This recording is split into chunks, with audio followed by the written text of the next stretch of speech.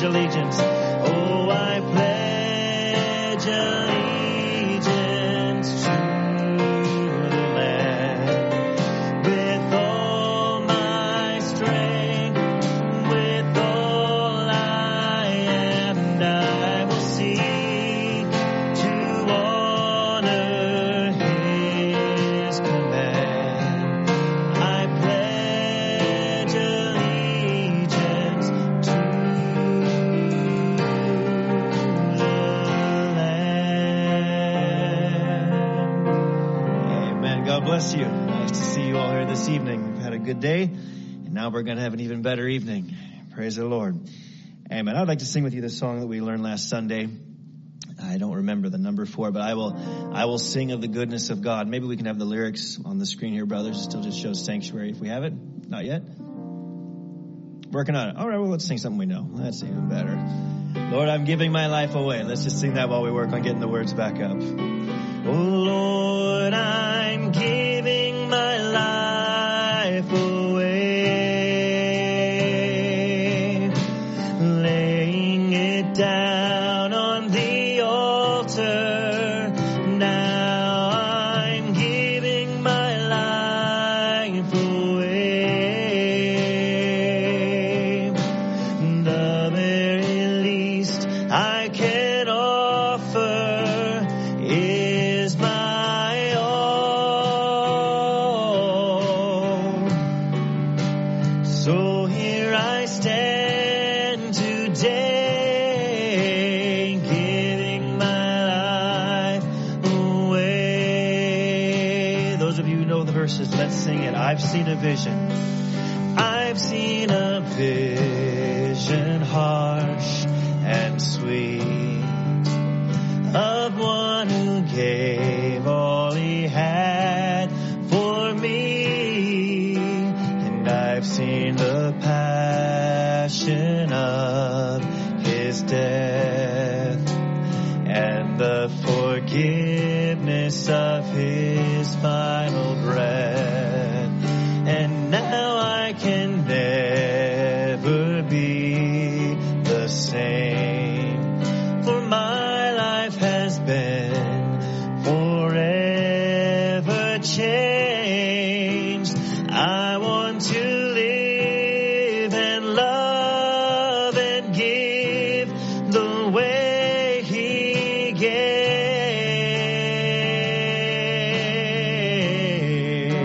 Now I'm giving my life away, laying it down on the altar. Now I'm giving my life away. The very least I can offer is my all. So here I stand today, giving my life away. Let's sing that second verse now. Oh, and no earthly price could be too great. There's no sacrifice that's too much for me to make. No way of measuring the cost next to the blood of Calvary's cross. So if I live for him, and if I die, I count it gain, for my life is not my own, but his from this day on.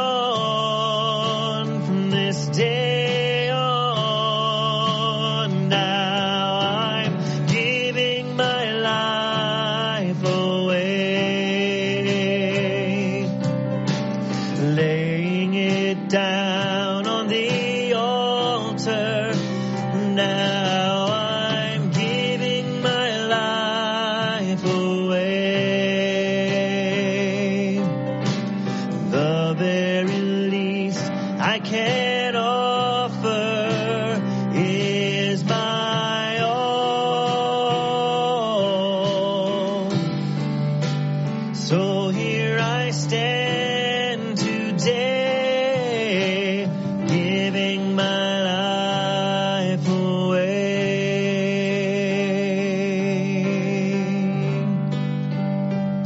And Father, I see that you are drawing a line in the sand, and I want to be standing on your side, holding your hand. So let your kingdom come, and let it live in me. This is my prayer.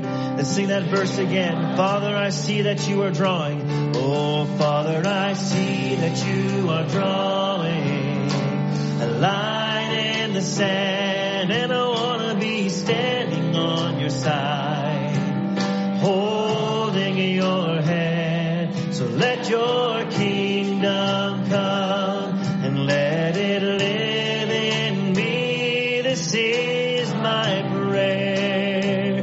This is my plea. Let the worshipers arise. Oh, let the sons and the daughters sing. I'm surrendering my all. Lord, I surrender to the King. Let the worshipers, oh, let the worshipers arise. Let the sons and the daughters sing. I'm surrendering my all. I surrender to the King. Father, I hear it growing louder. I hear it growing louder, the song of your redeemed, as the saints of every nation are awakening to sing. From our hearts there comes an anthem. Oh, hear the heavens ring. This is our song, song to our King. Let the worshipers, oh, let's all stand as we sing it. Let the sons and the daughters sing. I'm surrendering my all to you, Lord Jesus. I surrender to the King. Oh, and let the worshipers arise. Let the sons and the daughters sing. I'm surrendering my all. I surrender to the King. I'm surrendering, Lord, I'm surrendering my all. I surrender to the King. I'm surrendering my all. I surrender to the King. Hallelujah. Amen. We can sing that song. All my life you have been faithful, Lord. I love you, Lord, for your mercy never fails me. I love you, Lord, for your mercy never fails me. All my days I've been held in your hand. From the moment that I wake up, from the moment that I wake up, until I lay my head, oh, I will sing of the goodness of God. And all my life faithful. And all my life you have been faithful. All my life you have been so, so good. And all my life you have been so, so good. With every breath that I am able, I will sing of the goodness of God. I love your voice. I love your voice. You have led me through the fire in darkest night. In darkest night, you are close like no other. I've known you as a father. I've known you as a father. I've known you as a friend, and I have lived, oh, in the goodness of God. And all my life, you have been faithful. And all my life, Lord, all my life, you have been so, so good. With every breath that I am able, oh, I will sing of the goodness of God. All my life, all my life, you have been faithful. And all my life, you have been so, so good. With every breath that I am able, I will sing of the goodness of God. Oh, let's just sing that again. And all my life. And all my life you have been faithful. And all my life you have been so, so good. With every breath that I am able, Lord, I will sing of the goodness of God. Oh, I will sing of the goodness of Amen. Is that your testimony? I will sing, and I will sing of the goodness of God.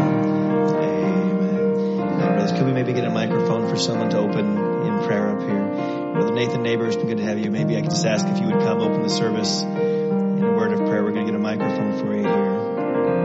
And we didn't have any written prayer requests, but I believe that we can continue to remember our brother Milko, just that God would do a miracle for him, and that his life would be a testimony. We've heard how the discussions went from, end of life to rehabilitation, and I believe it can go to when he's going to return home and then be with us once again. So let's just continue to bind our hearts together for Brother Milko. Amen. God bless Brother Nathan.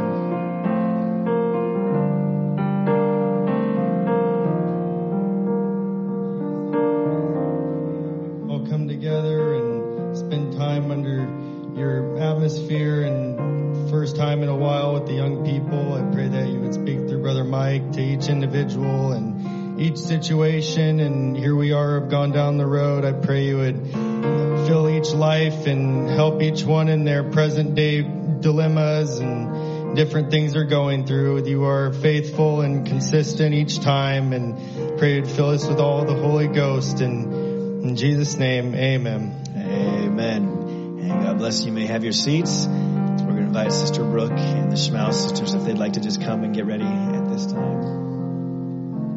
Thank you.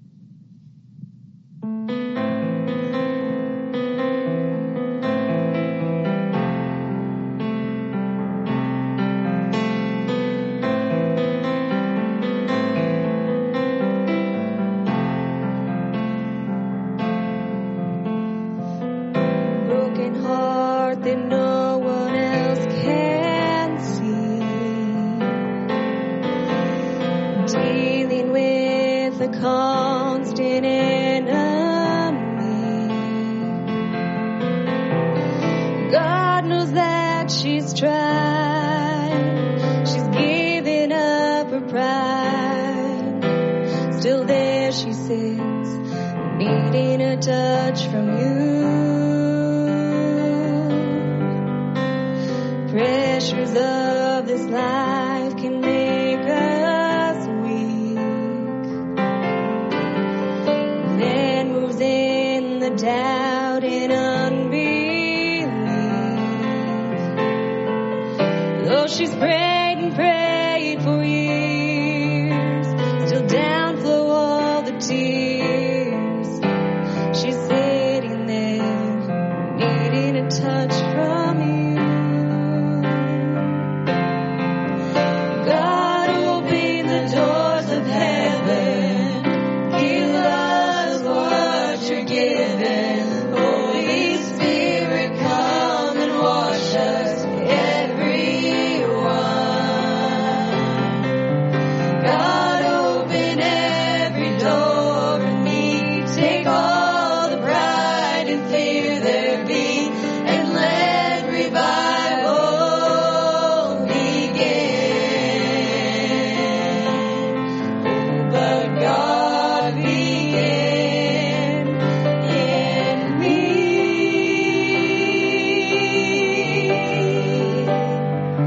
Begin in me.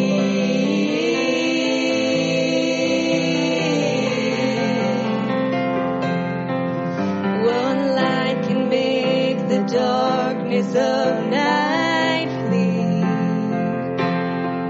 God, let that light begin in me.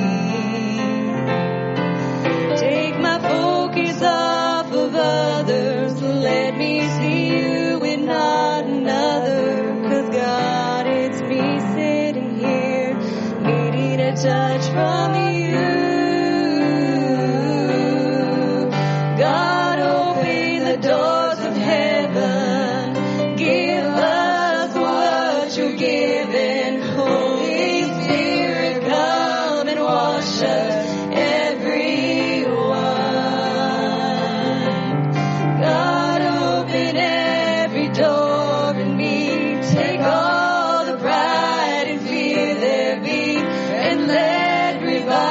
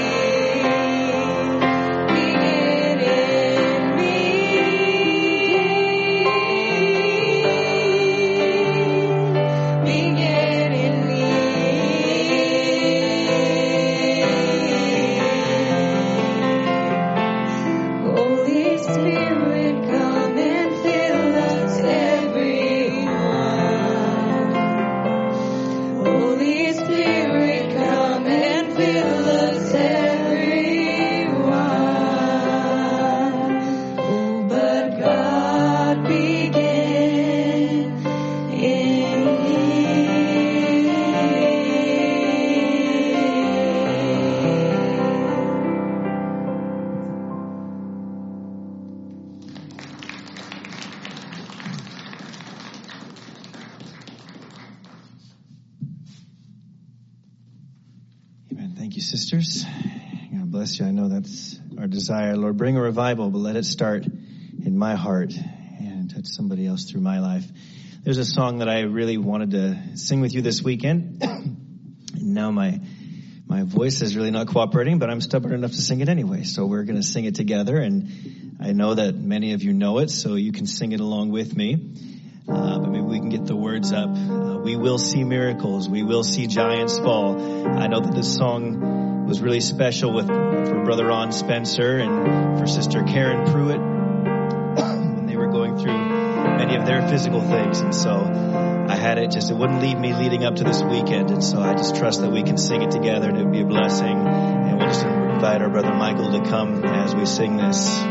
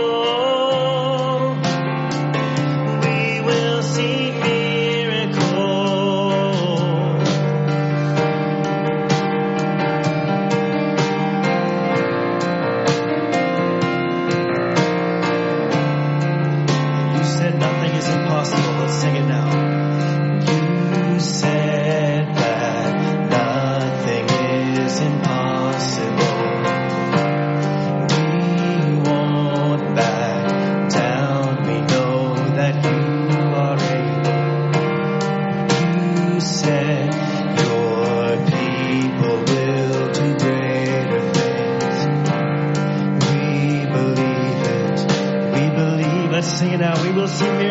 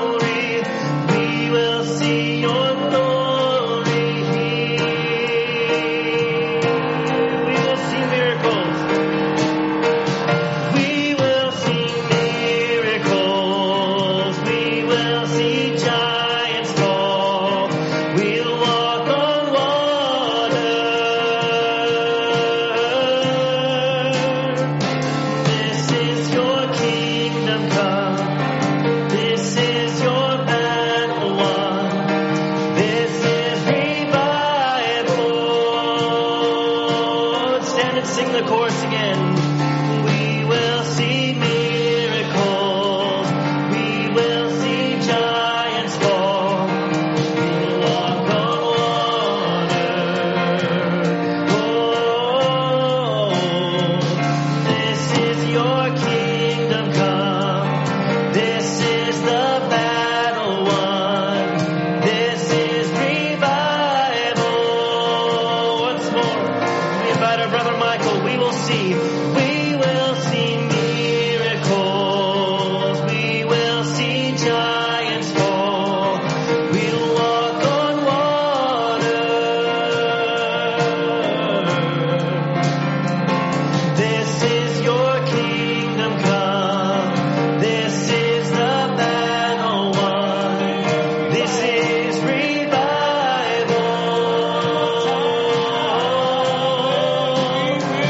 We will see miracles. We will see giants fall. We'll walk on water. This is your kingdom come. This is the battle won. This is revival.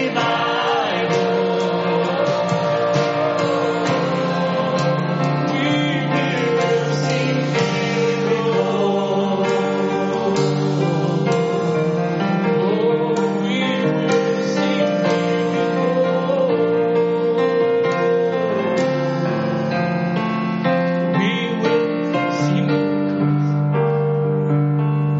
Yes, Lord. Craving of our heart, Lord, tonight. This is your battle one.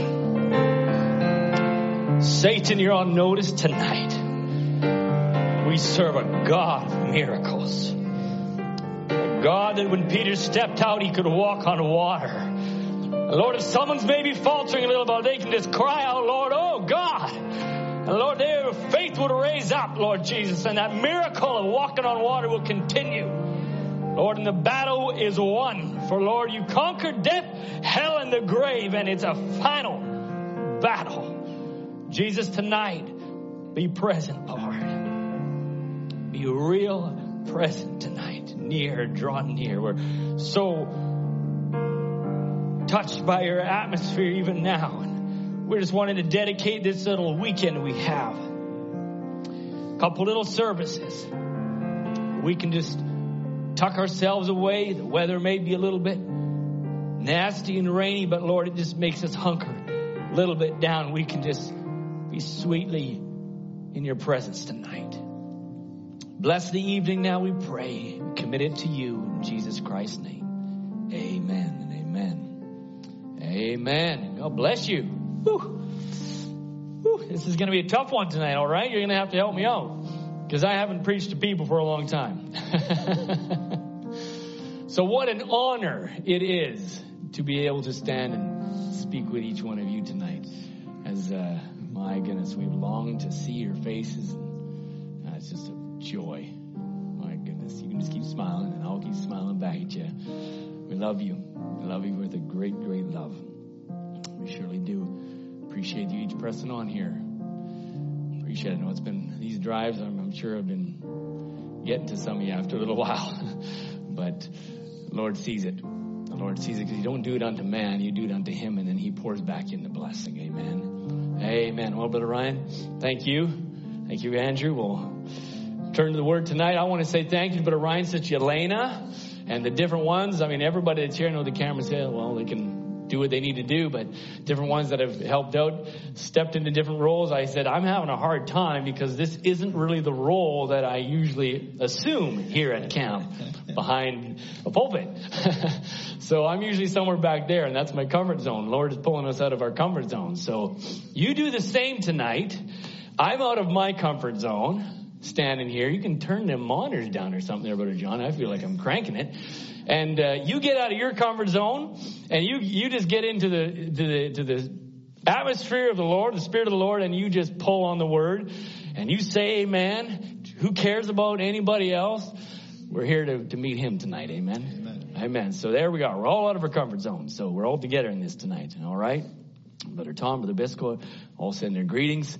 I want to say how much they long to see you. And I know Brother Tom was here. I told him, I said, well, I think you coming down here was probably as much good for you as it was for everyone else, because he just was so happy to be in, just a little more free here. Let's just say it how it is. And boy, oh goodness, pray for Canada. Well, I won't say it publicly, but it's been rough up there. So we're just thrilled that we can be down here and have a little bit of freedom in the Lord's word here. So we'll take our Bibles and we'll turn to the scriptures. I've had this subject on my heart for quite a while. And I said many times, if it's just for one, that's what we're here for. God sees the one, he goes and he'll leave the 99 and he'll go for the one, right? And so we pull for the one tonight. If it's one, if it's here, we pull. If it's somewhere on that screen there, we pull for them as well. And then the Lord's word is everlasting, and it can go beyond here and into someone's home. And so I don't see you all yet, but greetings to everybody that's connected. I know there's some at the school joining in, some of the young people there, and so they're joining in with you. So they were singing and they were worshiping, and I saw them back there. And if the brothers on the technical side are wondering what to do, it's the FOH auxiliary, and you can pop it up on the congregational Zoom. I'm not there, so they're filling in. Amen. Mark 4 is where we're going to go tonight. And we're going to go with verse 36, very well-known scripture and an account in the Bible.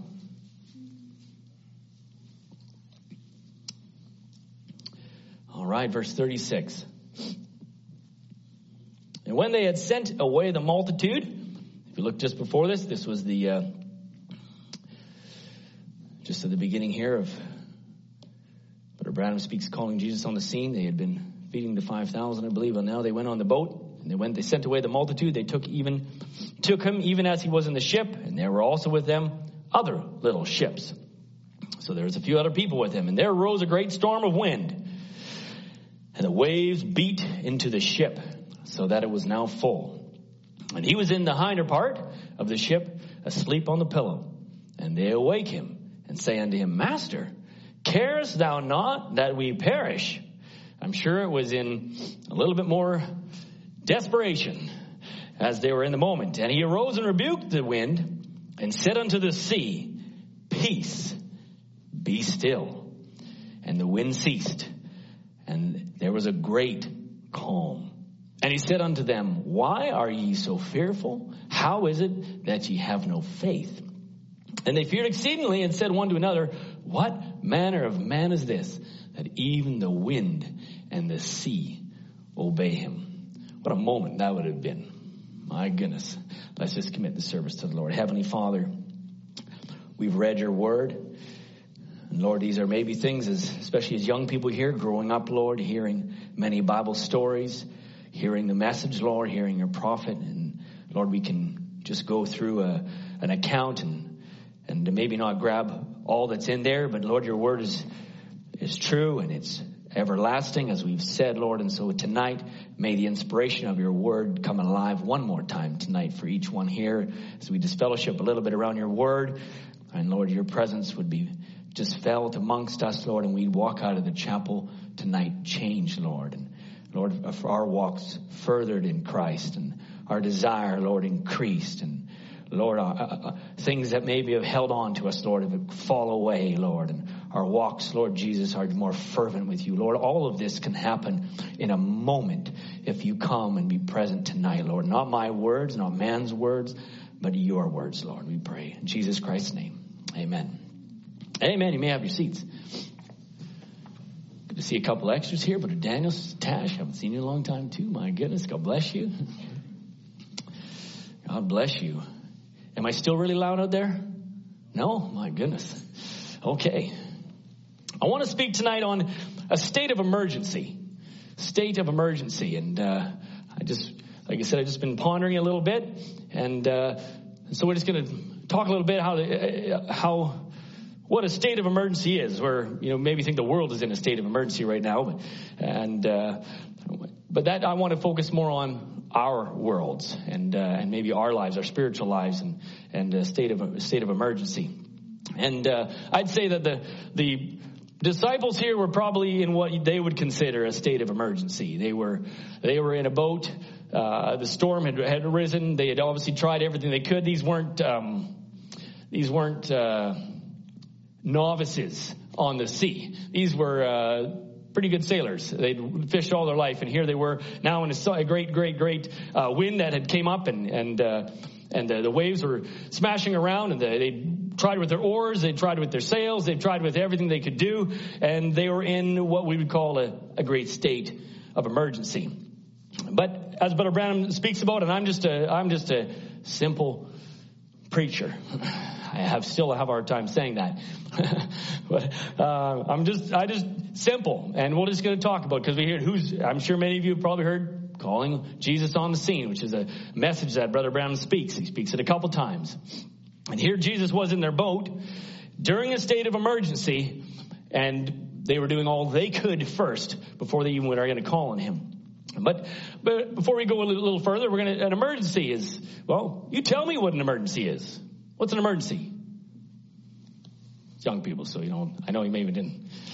Brother Mike, you preach to us. No, you talk to me. Go ahead. What's an emergency? A desperate situation. Sure. Anyone else? What's an emergency? Andrew, emergency. Yep, a desperate situation. Do you have any other adjectives there? It could be life-threatening. It could be life-threatening. Absolutely. Anyone else want to throw in some descriptions on an emergency? Go ahead. Yes, indeed. A state you're needing assistance, and potentially immediate assistance, for sure. A serious, unexpected, and often dangerous situation requiring immediate action. Indeed, and then you're a desperate situation needing assistance. And there, you summed it all up real well. So we're all clear on what an emergency is, just in case we're unsure. It's usually a situation that poses an immediate risk to health or life or property or environment, and requires urgent intervention. So we have an emergency, and usually it's unforeseen as well. Okay, right? You don't know an emergency's coming. It's not like, 3 weeks from now I've got an emergency on the way, I'm going to prepare. No, it's something that hits you right out of the gate, right out of nowhere, right? It's a crisis. It's a time of trouble, time of intense difficulty. It's a time of danger. And there's, many, many emergencies. Help me out. Give me some examples of some emergencies. Car accident, good emergency. Yeah. Heart attack, very much so. Fire. Yes. Any more? Snake bite. Yes, indeed. And no antidote nearby, you're in big trouble. You hear one over here? Earthquake. Big disaster. Yes, emergencies, disasters. Anything over here? Sinking ship. Go ahead. Sinking ship. Indeed, disaster. COVID has been a disaster. Indeed it has. Anyone else want to throw in an emergency? Flood. Yes. Nature has a way of throwing some of these our way. Earthquakes and hurricanes and floods and I looked at the handful. I mean, the earth has groaned in these different aspects that have just thrown people into great distress situations, and many have lived through some difficult issues. I also wrote down a couple other ones. Outside of nature, nature then can cause things like power outages and long blackouts, cause water to be unsafe, food spoiling, and causing some issues there. Car accidents and health issues, as was mentioned. Maybe some smaller or immediate things. We go on a hiking. We go hiking, we fall, we break a leg, and everybody here, the fellow that was hiking by himself, his arm got pinched in the rock, and what did he have to do? He did. Oh, just think about that, Nathan. That's an emergency. Yeah, you're in a desperate situation. Here he has to deal with his arm, right? He's pinched in a rock, and he was hiking alone there, and that's a serious situation. Stuck in the middle of nowhere. For some, financial, stock market crashing, this is a problem. They've lost, they're losing money in fistfuls, and job losses, etc. These are problem times. I kept going through down, and I thought, well, you know what? Some people actually even feel like their cell phone forgetting it at home is an emergency. Reroute the day. I got to go get my phone or something like that. So, some would consider someone not hitting a like on their Instagram photo as an emergency. It's like, no one liked me today. Fall apart. Emergency. So it's relative a little bit, isn't it? A little relative. And then I thought, I said, Lord, someone sitting in this little room here without Jesus Christ is an emergency. And we can go through all of those emergencies, and they seem great. Different ones. There's floods in China in 1930, and it killed. They don't even really have an idea. Some say from 400,000 to 4 million people just in a flood from dikes and such that breached, and you say that's major. Haiti earthquake that came through, and it killed thousands and thousands of people. Some say from 100 to 160, others say 220 to 316,000. Major emergencies, and you could think of many of them. But when you really render it down, the ultimate emergency is someone without Christ. The ultimate distressful situation is a heart that has not been given to the Lord. You say, well, that just seems so not as, scary, but it is, because it's eternity. It's eternity we're speaking of. And so that's where we want to just focus our thoughts a little bit on that aspect, that emergency. In these different other critical times, different emergencies, the world creates these many different agencies that try and help and address the situation. And you've got FEMA, and there's lots of different things, Public Safety Canada, and you have the Samaritans and the World Visions and AmeriCares and all these different things that are trying to address these emergency situations. And unfortunately, they don't always really make it. In fact, there was in the 2010 earthquake in Haiti, there was reported that up to 60% of the donations they received were actually not even needed. And so there's a lot of, just missed management, the logistics or things given that don't reach the things. But man is trying to fix these emergencies and different situations in every aspect and way they can. But these are recognized emergencies because they're in your face. And it's like, whoa, wow, we got to deal with this. Someone's leg is cut or gashed, or they fall, they've broken it. It's in your face. It's right there. But too often in a spiritual emergency, you just never would know. You just never know. It's not right there in your face. People can just walk along and just go through life, and you don't really know that there's actually a dire situation going on inside someone's heart, someone's thoughts, and they're desperately needing intervention, or their spiritual life is in danger. Spiritual life is in danger. And I want you just to ponder that tonight as we just speak about these different things and different situations and what, maybe these spiritual emergency can cause. And I really just want you to ponder. I want you to be really honest with your own walk, with your own spiritual walk, and say, am I in this state? Because recognition is really step one. Recognition of an emergency, we have to do something now. If I delay any longer, the situation could completely go off the rails or go into a worse state, or great death will happen. So right now, I have to make action. And so I want you to think about tonight on our spiritual, if I don't do anything now, where's my life? Am I in a state of emergency spiritually? And I just want you to get really, really honest with yourself, because people don't generally want to recognize that they're in a state of spiritual need. It takes some stripping away. Sometimes that's why we go through camp services, camp Thursday night and Friday night. And by Saturday night, God has just worked and massaged, and he's tried to break way through maybe a little bit of a stony heart. And by Saturday night, it's just like many times where the Lord is able to break through. We don't have Thursday night, Friday night, Saturday night, and Sunday morning. We don't have that today. So I really want you just to really focus and say, God, I've got tonight. I'm here tonight. This is what we have.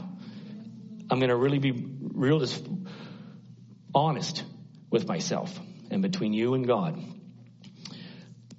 So these crisis moments, in a natural sense, we don't really cry out for help until we really need it. It's, somehow we don't do that well. And, but when it hits a critical point, especially if you're, broke a leg or something like that, then it's like, help! You're done, right? You're in immediate pain. Something needs to happen right away. And suddenly there's no hesitation. And we even do that when we get lost a little bit. And maybe we'll go in that a little bit later. But when we get lost, generally our first reaction is, I got it. I'm okay. I think it came from this direction or maybe that direction. You kind of start, trying to figure it out yourself. Brother Branham even talks about that in one account when he's out in the bush. And we try and do it first ourselves. This isn't a big deal. And then maybe if you are indeed lost, you have no clue where you're at, that panic starts to kind of well up. And then you start hitting emergency mode. And then you have no problem screaming out, help. Right? You come to a point. And so, well, we now in our spirit, on the spiritual side, in parallel, where are we in that aspect? Are we in a point where we're needing to cry out and help? Let it not go so far. Let it not go so far.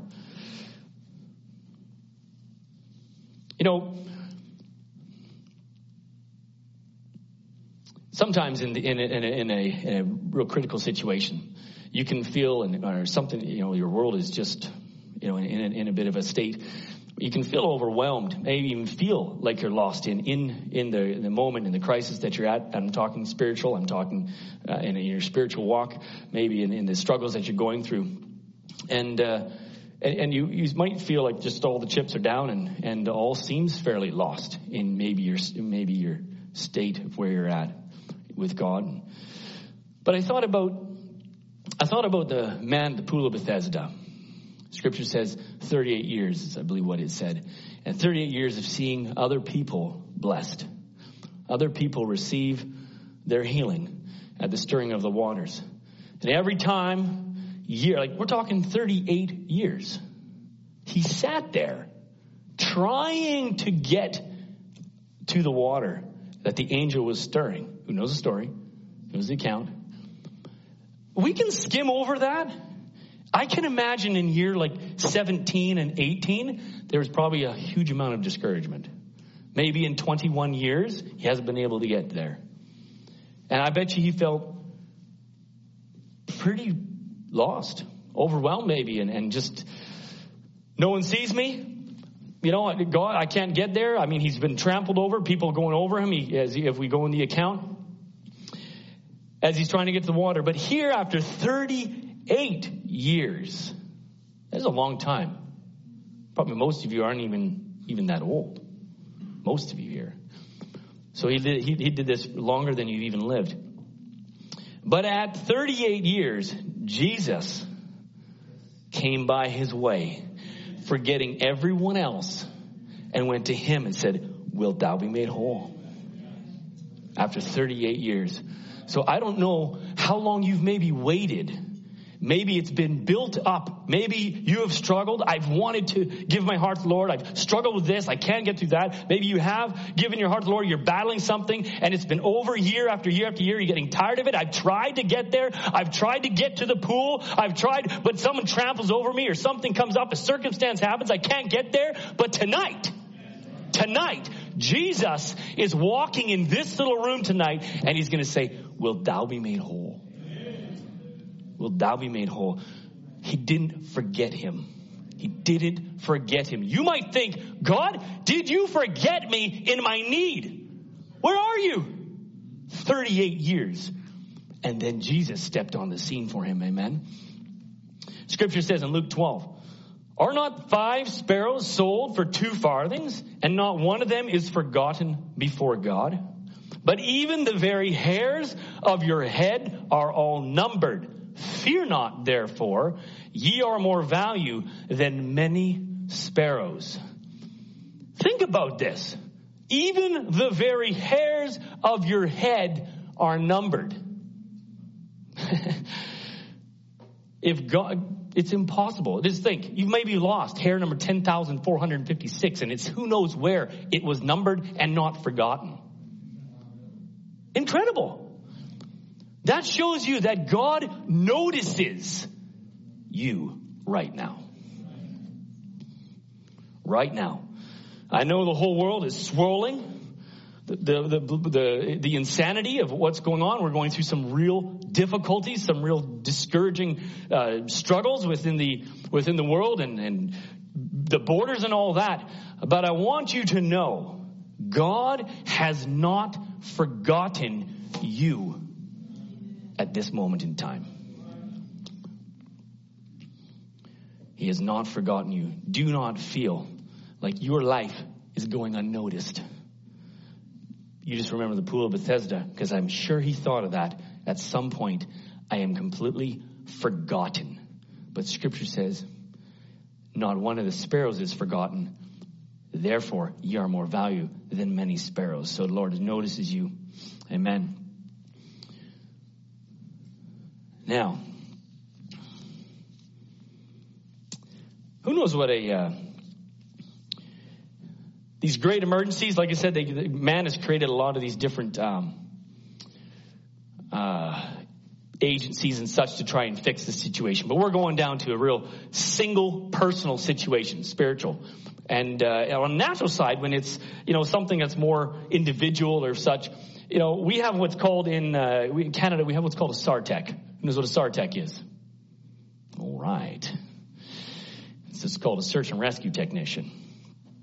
Anybody know what that is? You have that here? Yeah, okay.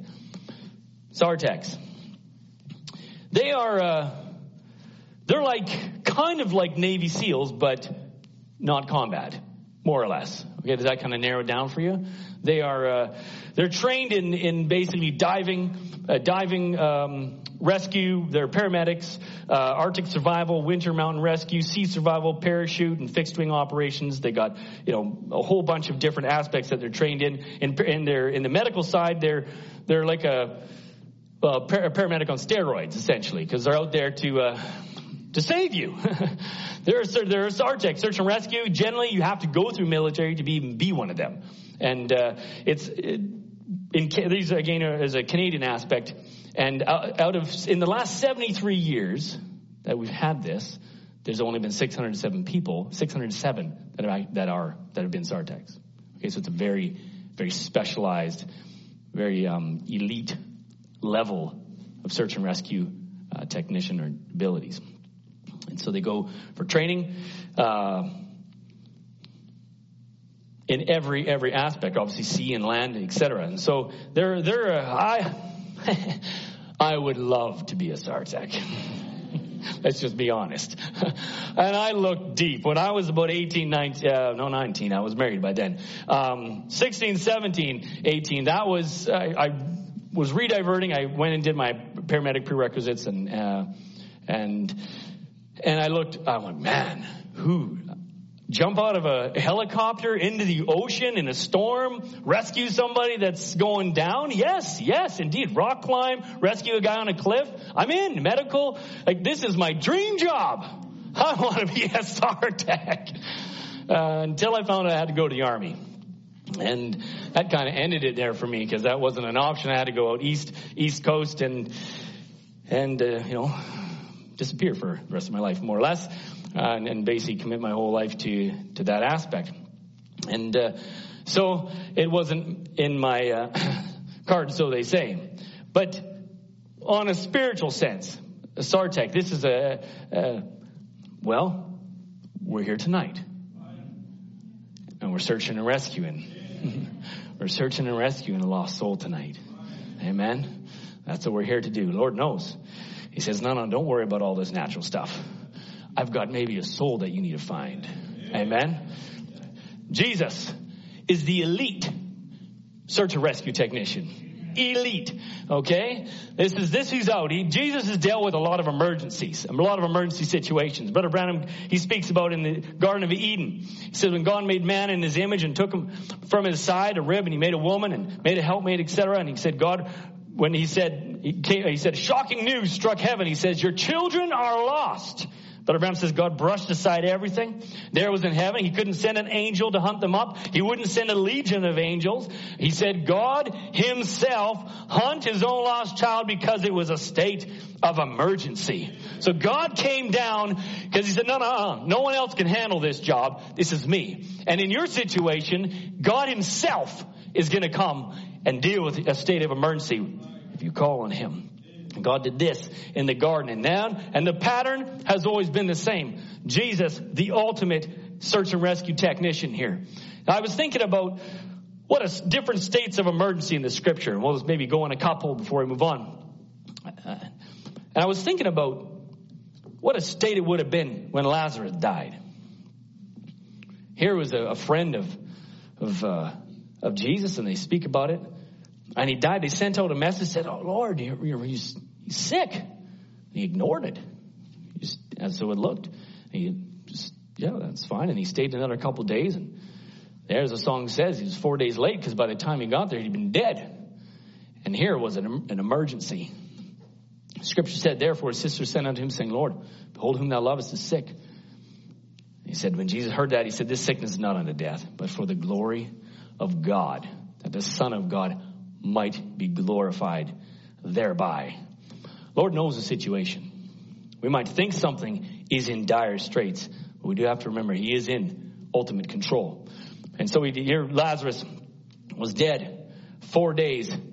Jesus came on the scene. Martha running to send a message, no answer, 2-day delay, hopeless cause, and he was gone past the point of no return. There's no situation past the point of no return. Not if you're a son and daughter of God.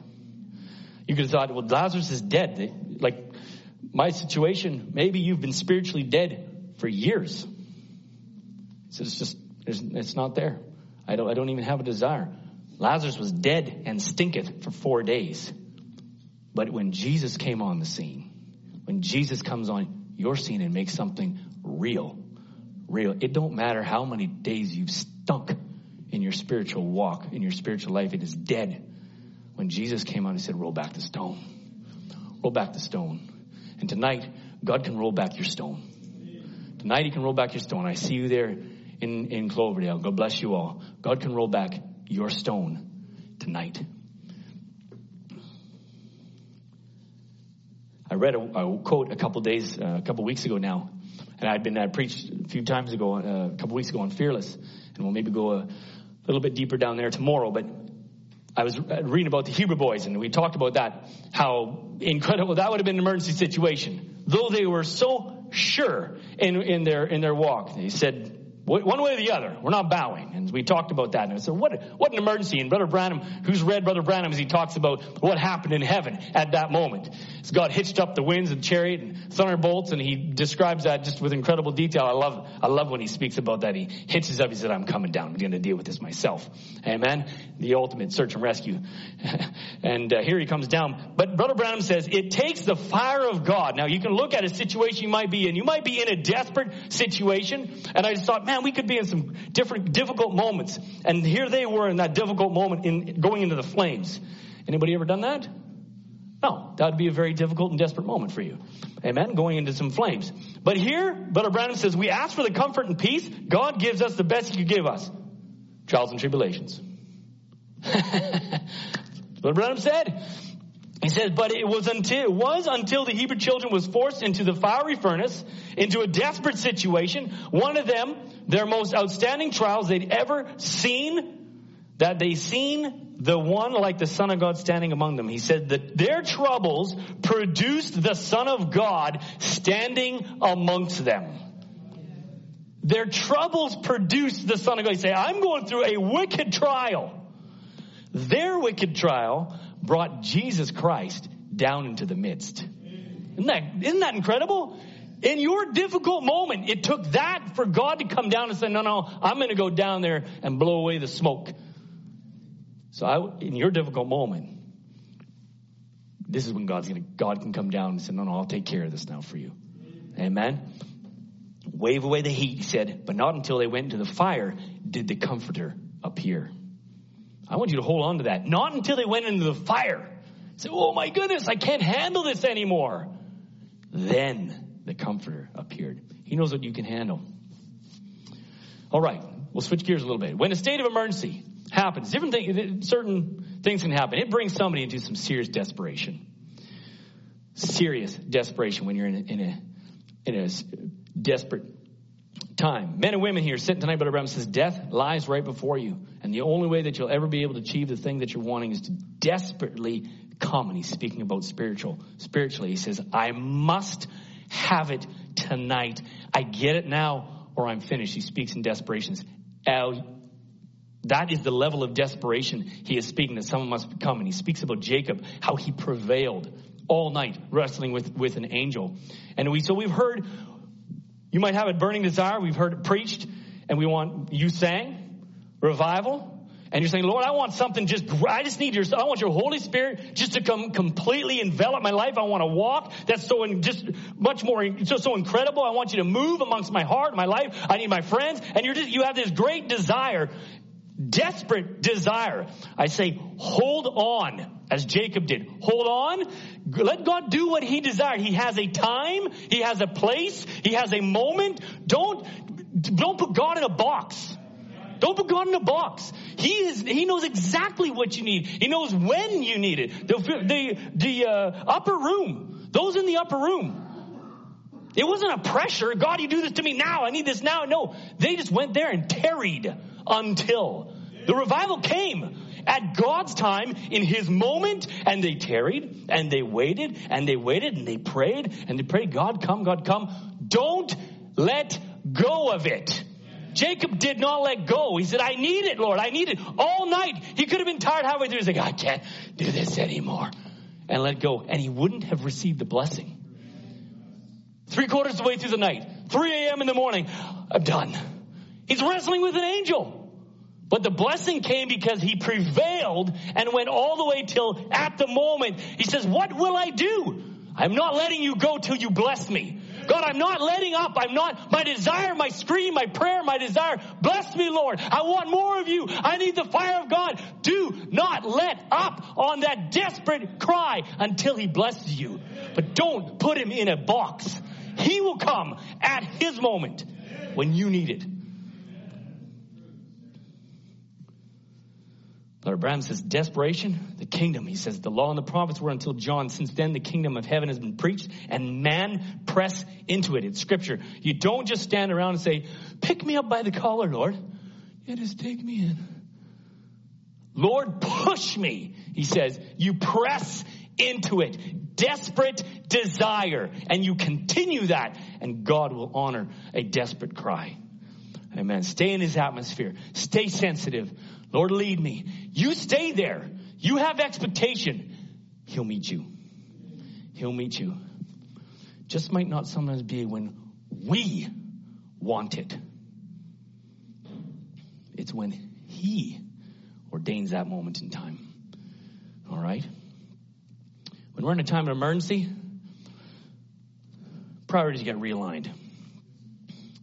Right? Everything kind of, all that was important kind of just becomes unimportant very quick, right? All the things of this world, all of our friends and our issues and, all the different social media stuff, everything. But when there's an emergency, something happens. I've been there in different emergencies. You have somebody die in your family, something, it's like nothing else matters. Nothing else matters.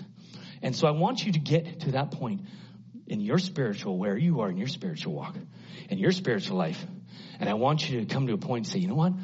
Wait a second. Am I at a point where I'm in a desperate situation? Recognize nothing else matters in your walk, natural and in your spiritual walk now. Nothing else matters but your focus on God. I need you. I need you. Now, let's listen to a little situation here. Here's where someone's priorities got realigned. A certain rich man, clothed in purple and fine linen, fared sumptuously every day. Sumptuously. Anybody want to give me some synonyms on that one? I didn't write any. Anybody want to tell me what sumptuously means? Come on. Ryan, help me out. Somebody, Brother Tom. Richly. Okay, there we go. Sumptuously. Now you're all there like, sumptuously, whatever that means. Richly, okay? every day. And there was a certain beggar named Lazarus who was laid at his gate, full of sores, and desiring to be fed with crumbs which fell from the rich man's table. Moreover, the dogs came and licked his sores. He was in a pretty desperate state. And it came to pass the beggar died and was carried by angels into Abraham's bosom. And the rich man died also and was buried in hell. And in hell he lifted up his eyes, being in torments, and seeing Abraham afar off. He cried and said, Father Abraham, have mercy on me, and send Lazarus that he may dip the tip of his finger in water and cool my tongue. I can tell you what mattered to him just a couple days before meant nothing now. All he wanted was the tip of Lazarus' finger, who just shortly before was having dogs lick sores. And please have him dip his finger in and just put it on my tongue. Desperate.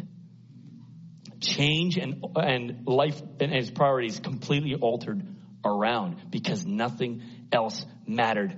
And unfortunately for him, there was no opportunity to make that. There was no opportunity left. That's not the case. It's not the case there. By the way, it's not the case here. It's not the case. Push aside all that we think matters of our day-to-day life. Everything that consumes us in our school days, with our friends, and all of our social media that just means so much, or the video clip that we need to watch, and we're just like flick, flick, flick, scroll, scroll, scroll, and it's like it consumes us. But I want to ask you, does it matter? The sumptuous living, the grapes that dropped in the rich young ruler's mouth, this is what mattered to him. More barns, more stuff. What's mattering to you right now? Because at some point, it didn't matter, and all he wanted was the tip of a finger with some water to drop on his tongue. Incredible. And so here we have an opportunity to say, Lord, help me push aside every aspect of my life that doesn't matter, because I need you. I think of the woman that touched the hem of Jesus' garment. Can we think about how many hundreds, maybe thousands of people would have been moving around when Jesus was walking through different cities? And the press of the crowd. Who's ever been in a large crowd? Yeah, you've been in a large crowd? Have you been where you just can't even, you're just moving through, and who gets panicked in that situation? It's like major claustrophobia or something. Somebody doesn't like that. You're like, I gotta get out of this. This is what she would have been in. Because what did she have to do?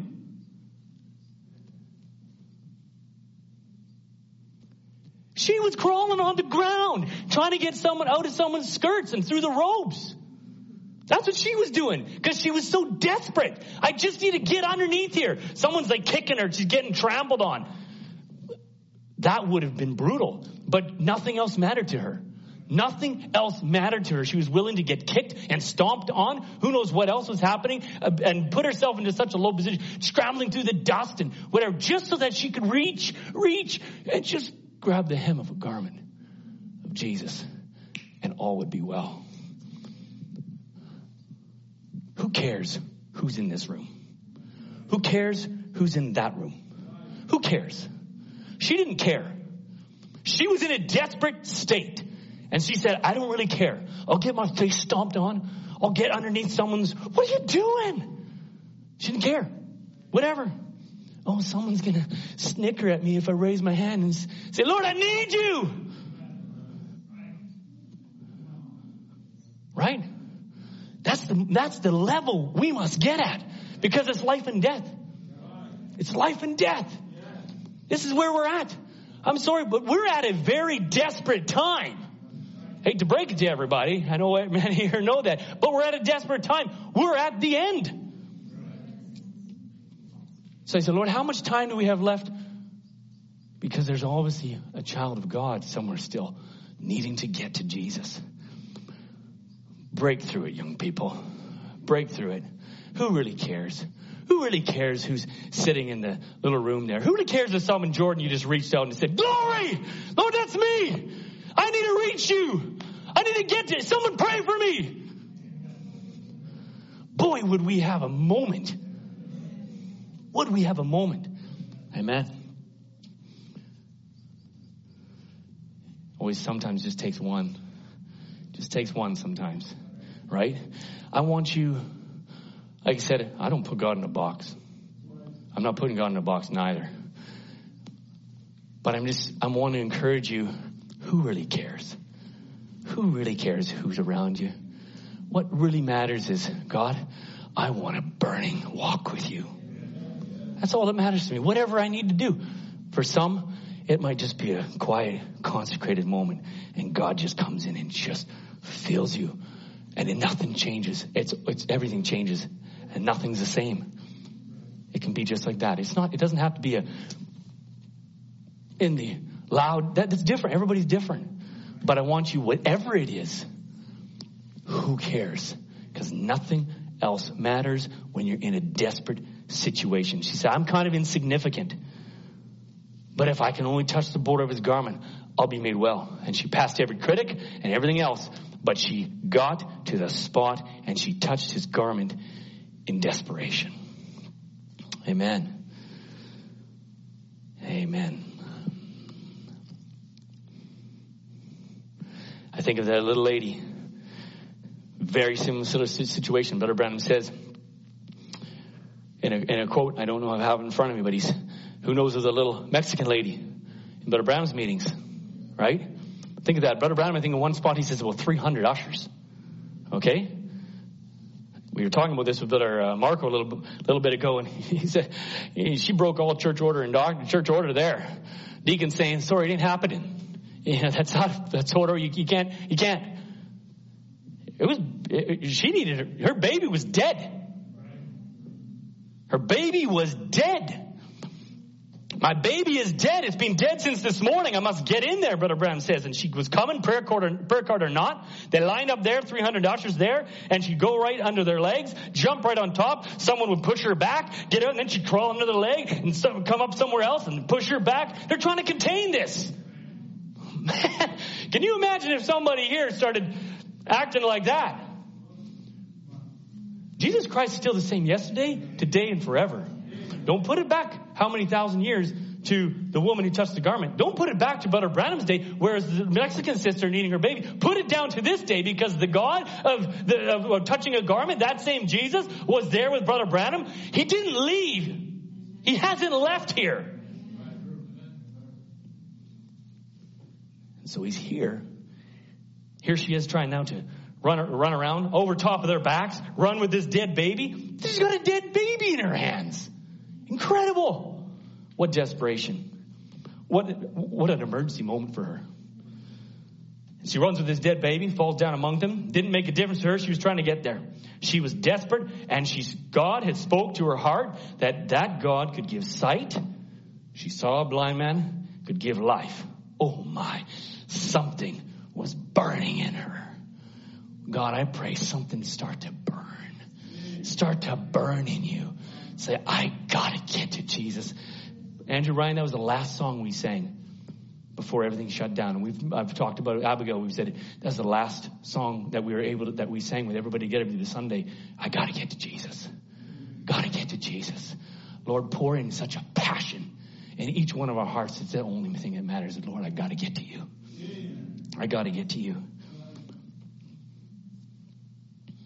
Say, well, that's then. No, I'm sorry. I've seen many, many, many healings. Many, many healings. My ankle broke, instantly healed. I've seen miracles. I know I've seen many souls saved. God move, save a wretched sinner, such as I. Such as many message kids that growing up just maybe soft. No. But then God gets a hold of the heart because they recognize I'm a sinner. I've seen it. I've seen it. It's not a God of 3,500 years ago. It's not a God of 50 years ago. It's a God of my own life and now. So don't just put it there and say, well, it hadn't happened to me. I'm telling you right now, and many others I could say here, no, it's a God. He's done it for me. He's healed me. He's filled me. He can do the same thing for you. He's a living God today. Amen? And it becomes, when it's personal like that, you say, Rahab didn't even need to see a miracle. She just heard of it. She just heard of it. She said, I want that. And she was saved by her faith. Amen? Amen? Glory. All right. Well, you say, you know what? I've made some incredible mistakes. But Michael, I'm in an emergency. And I did it. I've just made many mistakes. And why would God even try and save me? Why would he even want me? It's all my own doing.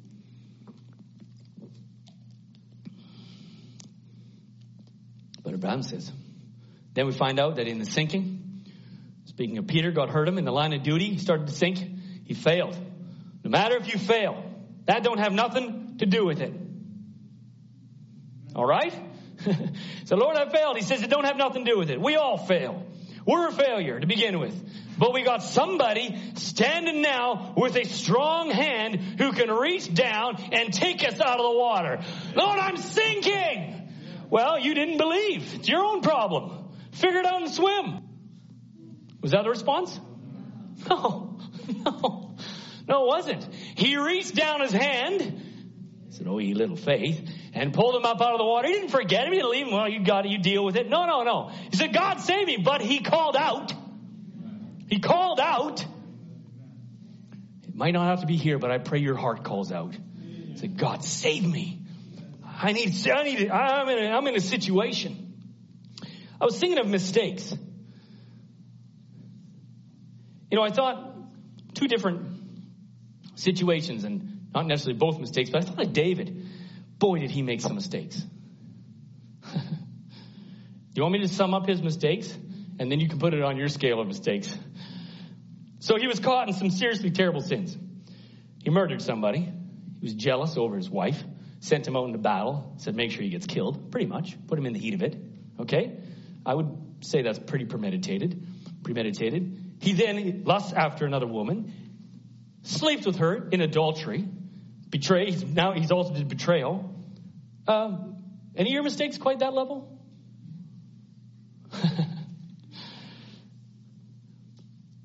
You know, if you read it, David repented like this fast. His mistakes actually didn't define him. What defined David? When you think of David, what do you think about? When you think, you know what, David? Exactly.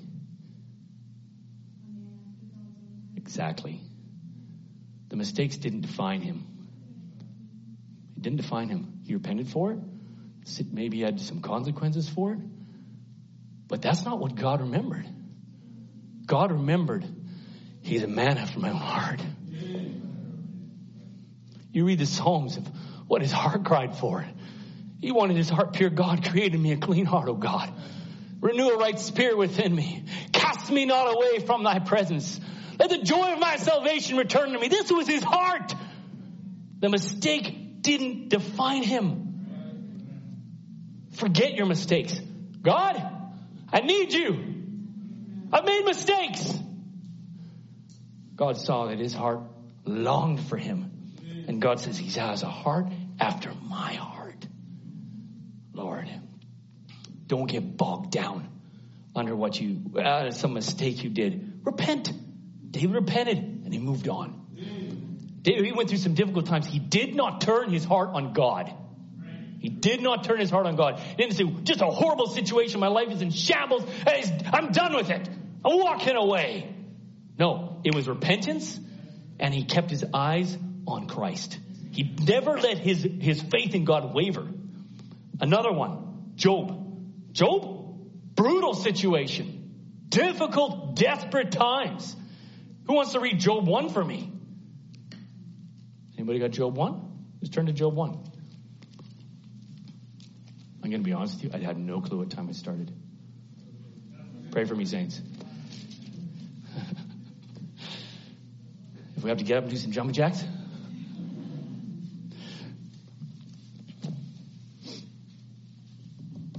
All right. Who's got Job 1? Someone can read for me. God bless you, everybody out there. Bless you, Sister Victoria. Brother Joshua, God bless you. Sister Anna. All right, somebody just read for me verse 14. 13.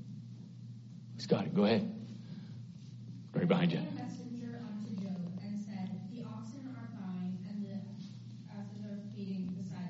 Next one. And the Sabians fell upon them and took them away.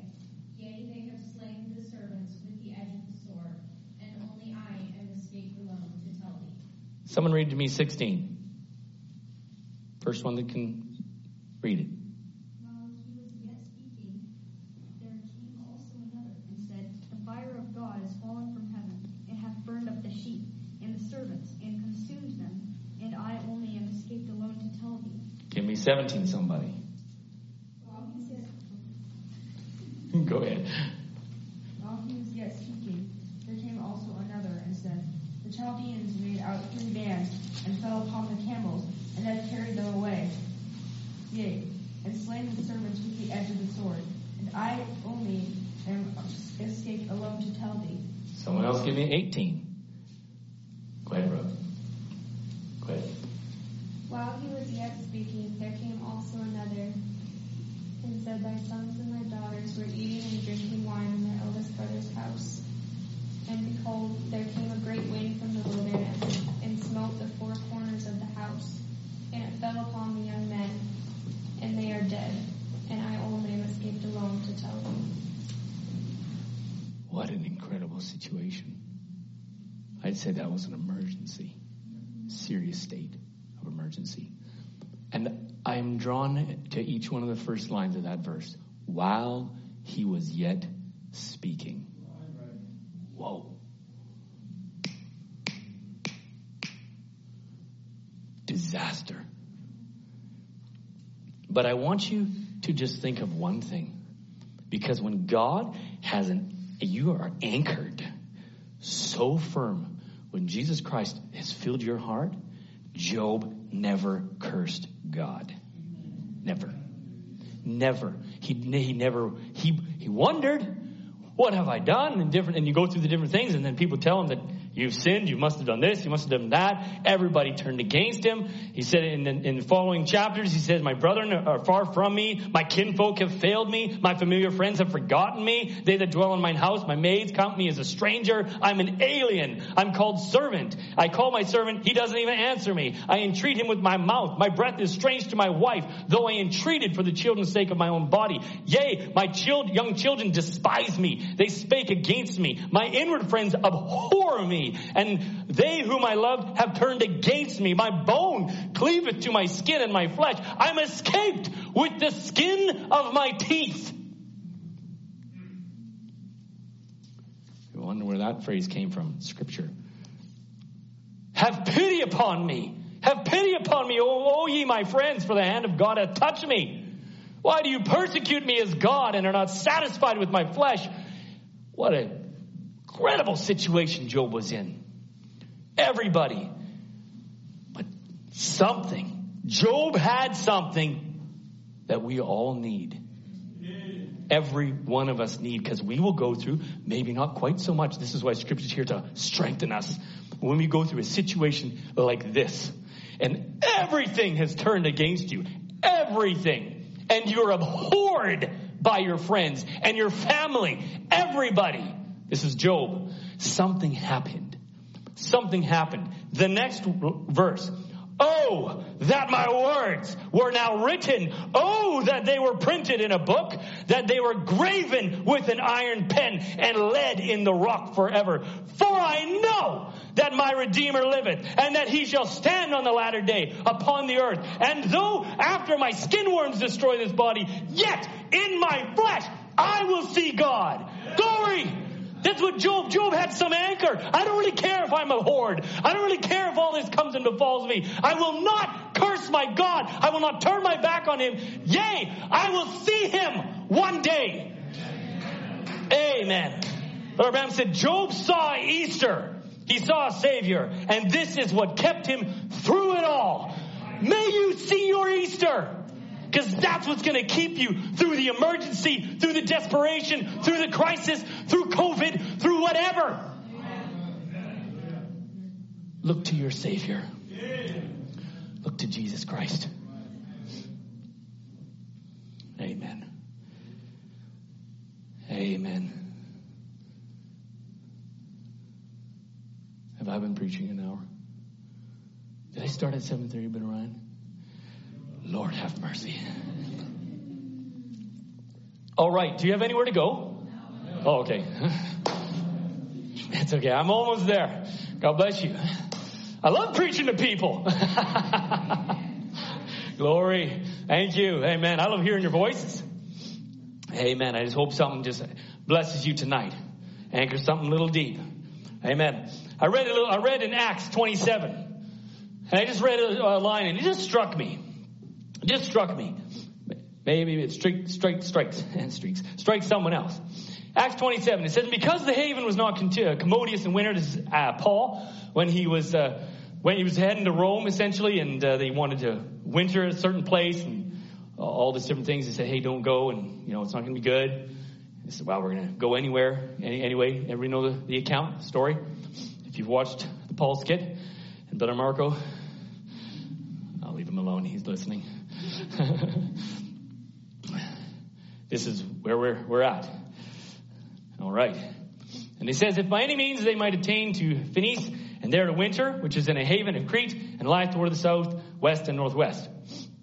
And so they wanted to winter in a certain place. And when the south wind blew, so they left. Paul says, nope, don't. They left, though. The south wind blew softly, supposing that they had obtained their purpose. Oh, everything's looking great. And so off they went, and they sailed close by Crete. But not long after, there arose against it a tempestuous wind called Euroclydon. I'm like, what's that mean? Euroclydon. Well, it's tempestuous wind, and that's a very strong and intense, something almost angry and violent is what tempestuous means, but it's Euroclydon. I thought, Scripture named the storm. It named it. Paul was going through a wicked storm. He told him not to. But here Paul now is in a moment of a vicious, tempestuous storm. And Scripture named it. It says it was Euroclydon coming his way. I thought, you know what? Name your storm. Name it. Put a name on it. Expose what it is. Scripture says it was Euroclydon, okay? What do you put it on? What are we going through? Someone might be going through, I was thinking different ones. Maybe it's cancer. Maybe it's anxiety. Maybe a demon. Maybe it's pornography. Maybe it's loneliness. I don't care what it is. Name it. Name your storm and say, that's the storm that's trying to put me under. That's what it is. Not just, there's something out there. Not expose it. Expose it. When a demon is exposed, it's the end of it. Name your storm. It was so bad it got a name. Apparently. So your demon, maybe your trial, whatever it is, I don't really care. Name it. Name the storm. And after long abstinence, Paul stood forth in the midst of them and said, sirs, you should have hearkened to me, and not have loosed from Crete, and have gained this harm. But he said, for there stood me though, by me this night an angel of God, whose I am and whom I serve, saying, fear not, Paul, thou must be brought before Caesar, and lo, God hath given thee all them that sail with thee. Wherefore, sirs, be of good cheer, for I believe God. Amen. And that it shall be even as it was. It didn't really matter what the storm was. It named it, but at the end of the day, God was with Paul. God is with you. He will take you through your named storm. Amen. Look at Paul. He said that little old ship was waterlogged, 14 days and nights, no moon, stars, nothing. This was the storm. This was Euroclydon. 14 days of a tempestuous storm. That's a long time. 2 weeks. That's like quarantine time. It's a long time. I've done it. And I'll do it again.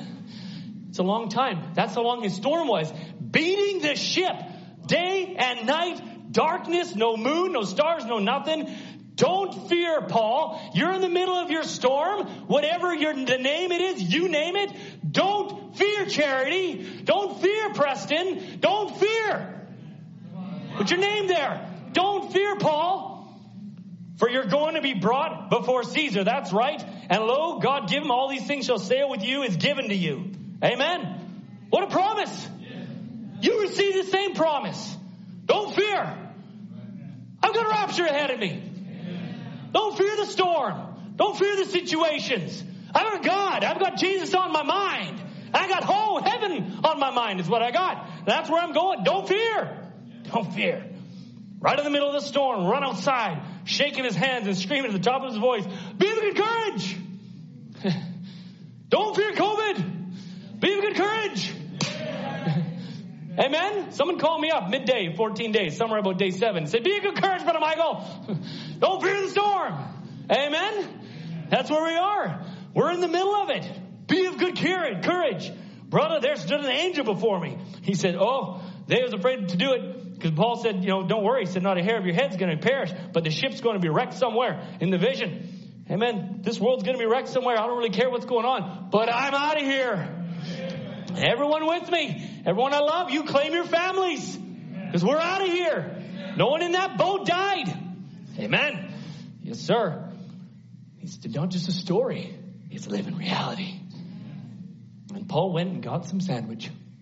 They were fasting this whole time because they were scared until God came and said, be of good courage, Paul. And so Brother Branham says, let's take something to eat. And he got a sandwich and made it and started eating. Who cares what's going on? What's Brother Branham saying? Stop worrying about it. Who cares? He just made a sandwich. He says, we're going to eat. Why he wasn't scared? Why? God done said so. Anchored in Paul's heart. God done said so. It's over. The storm kept going. But it was over for him. Amen. There you are. No matter how dark it got, the whale might have come up, turned the ship over. Sharks following them by the hundreds. That wouldn't faze Paul. Amen. Wouldn't faze Paul. Oh my goodness, there's a whale here. The boat's turning everywhere. The wind is blowing. Shark fins everywhere. Didn't faze him.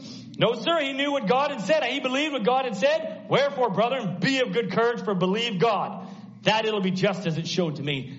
There's faith. There's faith. Amen. Anchored. There's faith. The difference maker, the way maker, was in the boat. Amen. Amen. Okay, we'll wind down right here.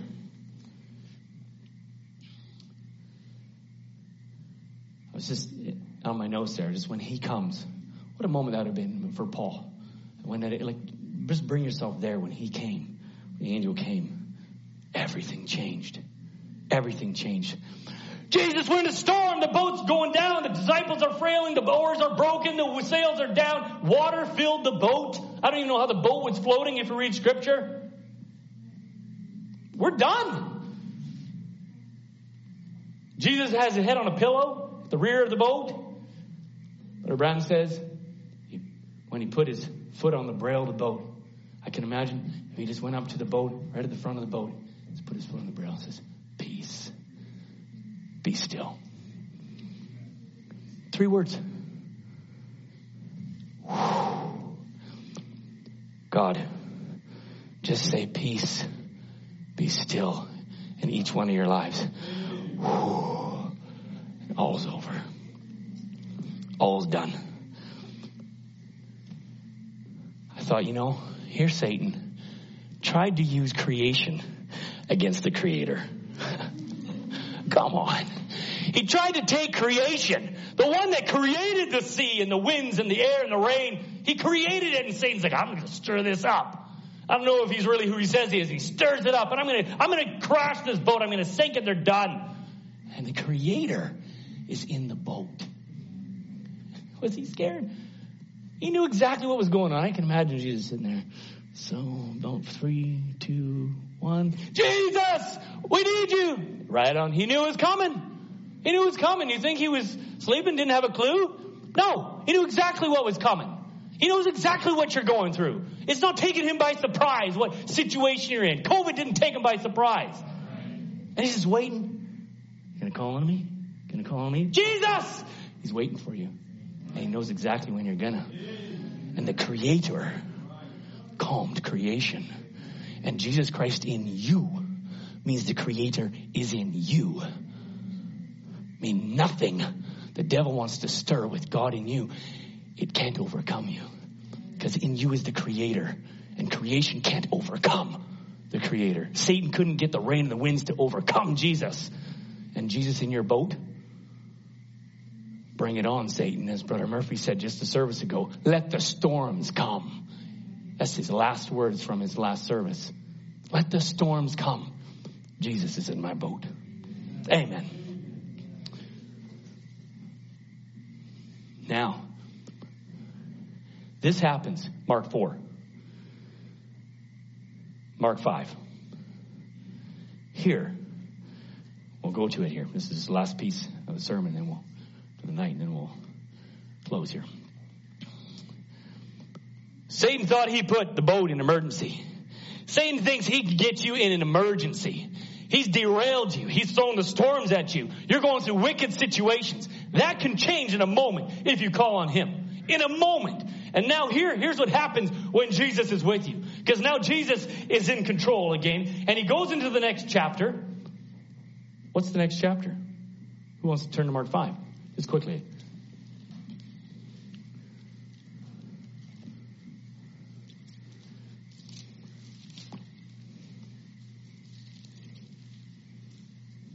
Just read the verse for me. Go ahead, Jeremiah.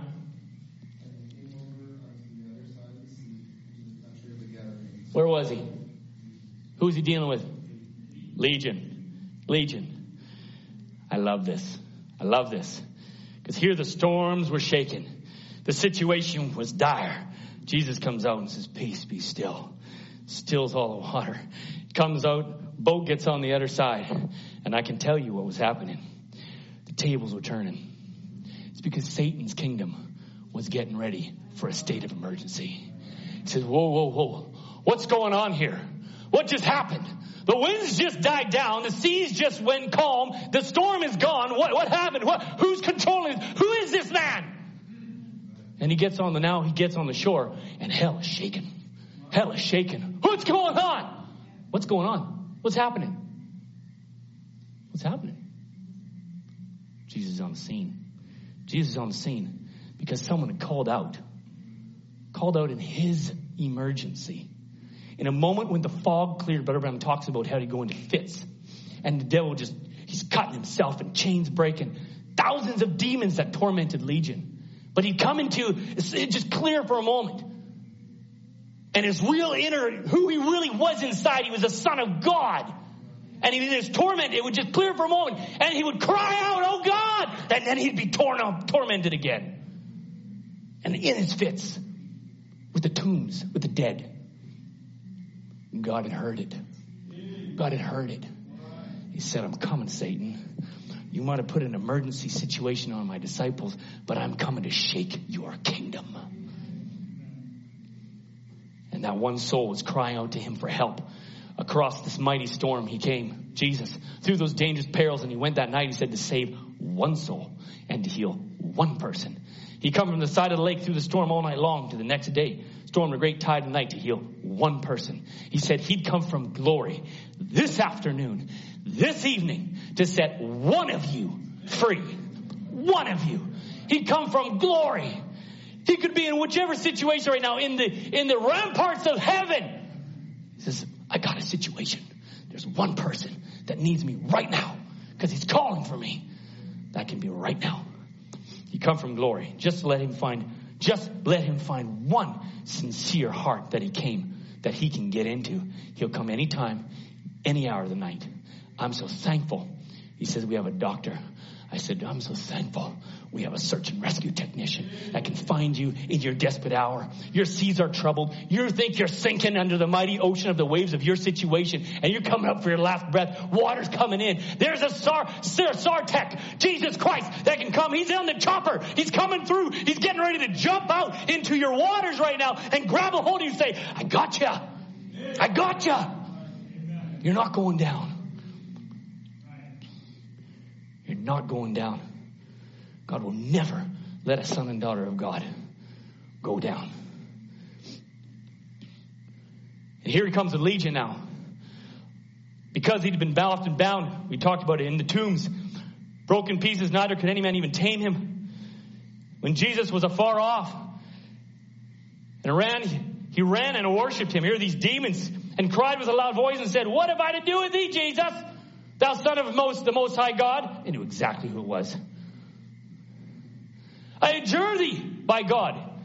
Who are you, demons? I adjure thee by God, that thou torment me not. Here they are speaking to the King of glory. They knew hell was rattling. Don't torment me. Did Jesus listen? He says, for he said unto him, come out of the man, thou unclean spirit.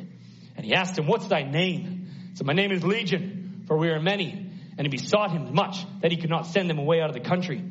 There was nigh, we know, a herd of swine, and devils besought him, send us into the swine. And forthwith the devils then, Jesus gave them leave, and the unclean spirits went out and entered into the swine. What a full-scale emergency for hell. Here was a man that they had, good grief, that would have been the pride of hell. Legion would have been the pride of hell. Thousands of demons on this man. They would have brought him up as some trophy. Just think about it. And as Jesus just walked on the shore, and all hell starts to rattle. What's going on? No, we got this under control, boss. We got it. We got thousands down there. You just took one to steer up the tempest. We've got thousands. There's no way he can conquer this one. Impossible. You sure about that? Yeah, I got it. There's thousands of us down there. Thousands. Trophy. And God just stepped out. It says in one scripture, it says by the finger of God, demons are loosed. God delivers by the finger of God. I don't know the exact scripture. Just the finger of God. Didn't take much. This trophy of Satan, whom he thought rattled and hell shook. God said, loose him. Come out of him, thou unclean spirit. Hell's trophy became heaven's trophy. Hell's trophy turned around right there as all hell rattled and shook. I can imagine the demons screaming what was going on as the King of Glory rattled their kingdom in such a state of emergency that they thought they had. And if Satan, he might think he has you, and he might think, I got them. They don't do it. I've got distractions. I've got this. I've got something to consume their mind. They're in their pity party. They're depressed. I've got it. Don't even worry about it. And all Jesus needs to come through tonight. And all he has to say is, loose them. Come out of them, unclean spirit. That's all he needed to say. And it was rattled. It was done. And Legion became a testimony. He says, I want to follow you, Jesus. I want to come with you wherever you go. He said, no, you stay here and go testify. Amen. God does something for you. Go testify. Go testify. Be his trophy. Be his trophy. If it can happen for Legion, who was the worst of worsts, it can do it for anybody. And then let's do what he did. I can imagine now, a little life change. You make hell shake. You make hell shake. You put hell in a state of emergency. Your life. Say, can I do that? Yeah. In your everyday walk, in your life, you start shifting. You know what? God, strip this from me. Strip this from me. You start changing something. Oh my, he's going to read his Bible. What are you talking about? He's going to read his Bible. Send in something. Call, have some friend. Throw in some ping. Oh, they like my photo. No. Oh, they're not even looking at that. They're going to a message. They're going to the Bible. What's going on? Who's lost control? Devil's lost control. Stop him. You mean he's not looking at websites he shouldn't have? No, he's going to the message hub. Oh my goodness, what's going on? I thought we blocked that site. No, sir. What about that music? What about these videos? No, he's not watching them. He's streaming. He's looking at services for days gone by. What's going on? Hell's shaking. He just went to his knees. She went to her knees? What are you talking about? She hasn't done that in years. Distract her. Who's ever been distracted when you're praying? Huh? These wretched watches. I take mine off. Just when you go down to pray, it's like, I don't even have the dings. It just vibrates. It's like, good grief. Take this thing off. Can't even pray. Yeah, I know you got that problem. Because it's him. He's like, he doesn't want you down on your knees. Because you're shaking hell. Christians on their knees. You know what? It's actually a verse of a song that Cowper wrote. I can't remember his first name.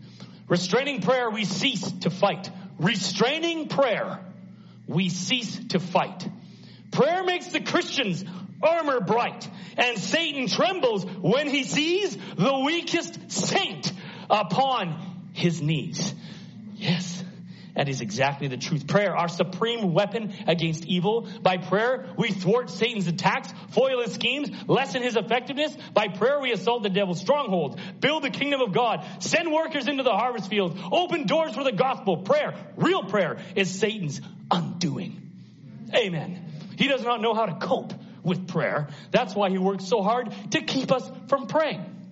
Why? Because when you pray, we have a God that hears and answers prayer. And Satan knows when they get down on their knees and say, dear God, I need you now. We have a need. Brother Milko is needing you right now, Lord. He needs a comforter right now. He needs a healer right now. Lord, we need a miracle. We can't have miracles. We need revival, Lord. We want your Holy Spirit to move upon it. Why? Because he knows there's a God that's hearing that, and he's the one that will answer it. It's not you that he's scared of. He's scared of the prayer you're making to Christ. He says, I got to get him off his knees because that prayer's going up and I'm toast. Amen. What a weapon you have. What a weapon you have. One man said, do we feel we have no words in prayer? Do we not know what to say? The words are plenty when we complain of our woes and worries. Oh, my problems, my issues. And we just have a lot of words. We have no trouble finding words then. If we spend a fraction of the time of our breath in prayer that we spend complaining, we'd sing a cheerful song of praise to God for what he has done in return. Amen. Brother Ryan, you can come. Musicians, amen. There's nothing left. I should say there's nothing more life infusing in a body of believers when there's life, especially in a young people, a young person. They just rise forth and they start feeling their strength. They're like, whoa. You know, when a young man comes to, starts feeling, okay, I'm 15, 16, pipes are coming, right? Kind of feeling the chest. Yeah, I'm pretty big now, right? You're feeling your oats, right? Or even young ladies like, oh, wow, change of life, and they start noticing, oh, I'm pretty, right? Yeah? What about when a son and daughter of God start realizing, whoa, wait a second, I'm a son of God. I'm a daughter of God. My prayer goes to heaven and it's answered. My faith is anchored. Man, who am I? I'm God's son. Satan, be warned. Hell's gonna shake today. Glory. That's you. That's you. Take it. Receive it. Say, yep. I'm going to make a major state of emergency in hell today. Amen. When you get up in the morning, that's what you say. Well, devil, it's over today. It's over today. Amen. I pray that is what you can say. I said, Lord, and I want to ask the question. Whose kingdom's in emergency mode right now? Whose kingdom is in emergency mode? Yours or hell's? Heaven's never in emergency mode. He's always coming to our emergencies. But is your life an emergency? Is your life an emergency there on the screen in front of me? Or is it hell's? Because you're in your position as a son and daughter of God. I said, if you're not on your boat tonight and you can't call him because you actually don't have him near you, call on him tonight. Call on him tonight. Maybe just bow our heads right now in a prayer.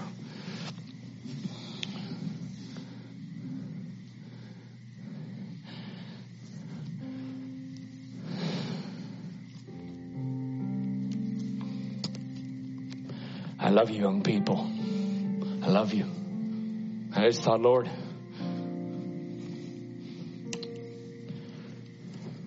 I'm not a grand preacher or anything of that nature, but I just really love them. And you can just use a vessel and to speak to them, because Lord, if they don't have you in their boat, if I could just help them realize, maybe just step back as we asked you at the beginning to be really honest with yourself. So you know what, my life is really in a real state of distress. I don't know what that is. He knows what that is. Scripture told you, I told you, your hairs are numbered. He doesn't forget you. He's not lost you.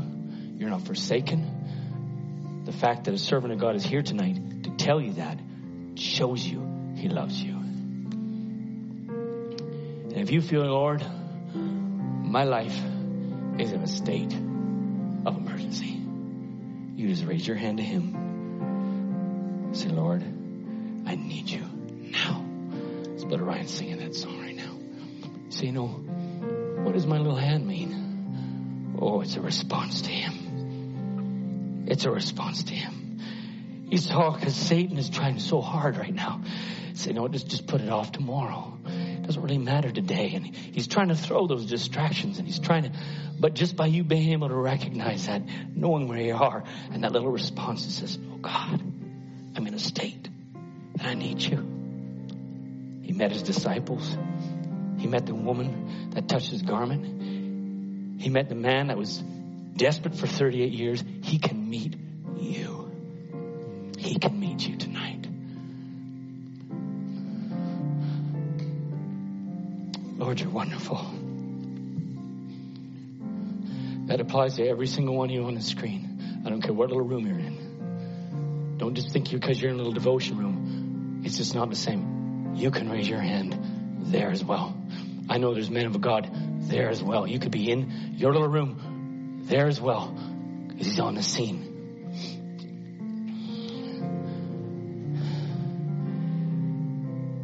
Heavenly Father, as we said at the beginning, it's life and death. That's where we're at. It's life and death. And Lord, tonight, life is on the scene. So Heavenly Father, I pray tonight in this little, simple little message, Lord, that we've spoken, that Lord, something just stirred a heart. Lord, you can reach down your hand in the muck and the mire of our lives and pull out your daughter, pull out your son, Lord.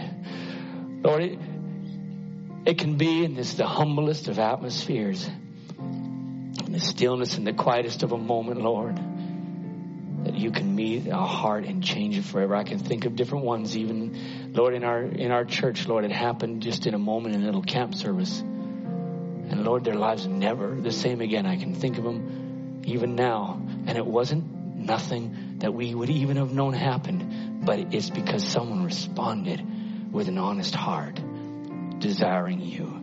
So Heavenly Father, I pray tonight that you will reach down your hand. Lord, you will become so personal to each one, Lord, that's lifted up their hand to you, I pray. In Jesus Christ's name, amen.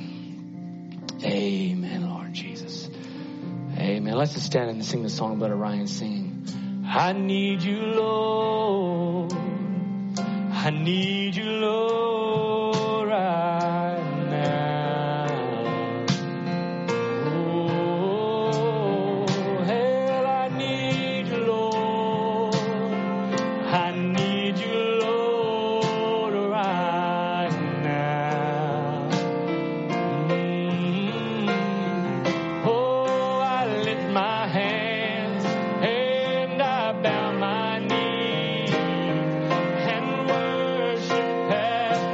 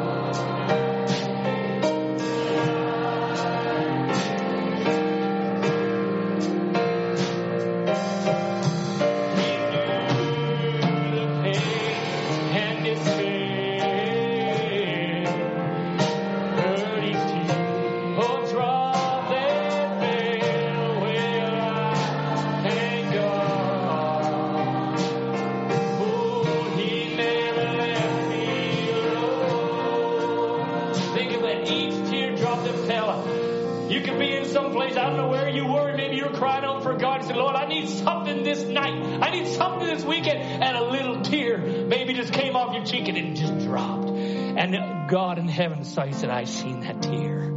I seen that desire there. I seen it.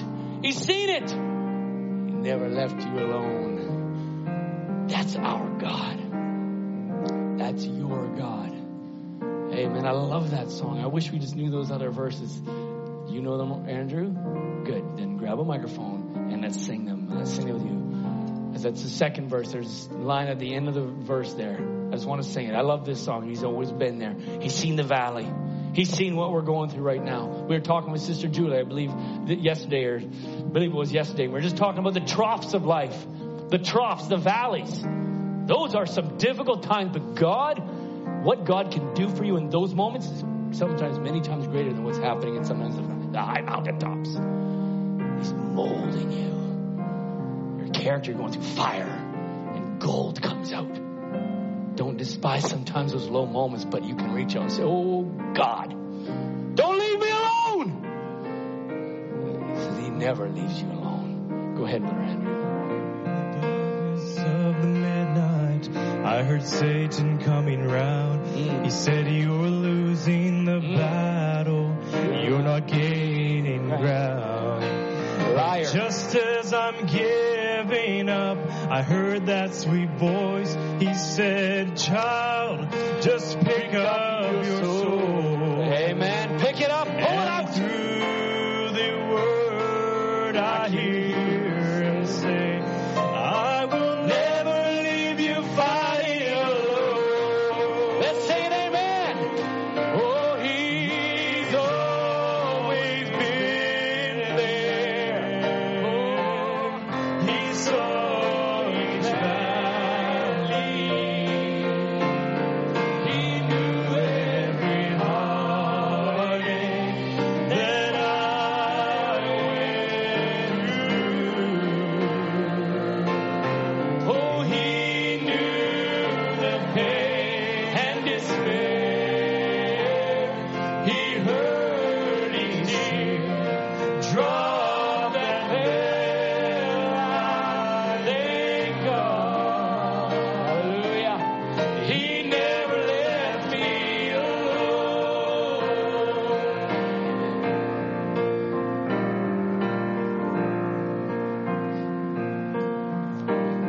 Sing that one again. I love that verse. In the darkness of the midnight, I heard Satan coming round. Sure. He said, you're losing the battle. You're not gaining ground. But just as I'm giving up, I heard that sweet voice. He said, child, pick up your soul. And through the word I hear him say, I will never leave you fighting alone. He's always been there. He saw each valley. Oh, he knew every heartache that I went through. And he knew the pain and despair. He heard each teardrop that fell. I thank God. He never left me alone. He knew the pain and despair. He heard each teardrop that fell. I thank God. He never left me alone. Amen. You go and thank him. Say, Lord, thank you, Lord. You let it come from your lips. Lord, I thank God. It wasn't that he even saw your tear. He heard your tear. The drop, the sound of the drop. You say, oh, God, thank you, Lord. You have ears to hear even the drop of my tear. Hallelujah. Glory. Amen, David. It's your God. It's your God. I love the name David. I love it. May your heart be just like David's heart. And God can say, he has a heart just like mine. Just like mine. That David. Not David thousands of years ago. This David. He has a heart like mine. Amen.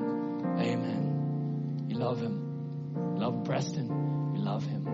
Amen. He can be that real to you, Preston. That's what we're here for. I'm not here for just an ambiguous God. I'm not here for, he's here for everybody. No, it's personal. It's for you. It's for you, Sister Elena. You, Sister Ruth. I know, call my name. No, it's for me. It's for you, Brother Caleb. Because he's my God. And when it's that personal, that's how you can walk out and shake hell. Amen. Can we sing one more song? I'm just loving being here. I'm only here for like a short time. So I'm going to soak it in. Amen. I was going down for the last time. I was going down for the last time. We have that one. We have to have, these are great songs. We need to sing them. Tell me. Slide controller we got going down for the last time. All right. I have the power. Do you know the song? Nathan, I was going down for the last time. You don't know this song? Okay. And no one heard my cry. You know the song. Do you know the tune? Mm-hmm. Give me 2 seconds while I pull it up because I could. Nobody knows that song? Do I got to pass by one of my favorite songs? Brother Tom, yeah, I'd call you on a special tonight. You know all the words. Yeah, I know. I got the words too. I haven't. Okay. Are we passing on that one? We'll sing it tomorrow. How's that? We'll practice it. I was going down for the last time, and no one heard my cry. No one knows that song. I'm so sad. Oh, man. I just went to town. Lord help me. Okay. We're going to sing then Through the Fire. Because we do know that song, right? Yes, sir. Amen. And you all know that song. Through the Fire. Okay. Brother Aaron, on the end of the slides, please throw that song up. Through the Fire. We have to have it.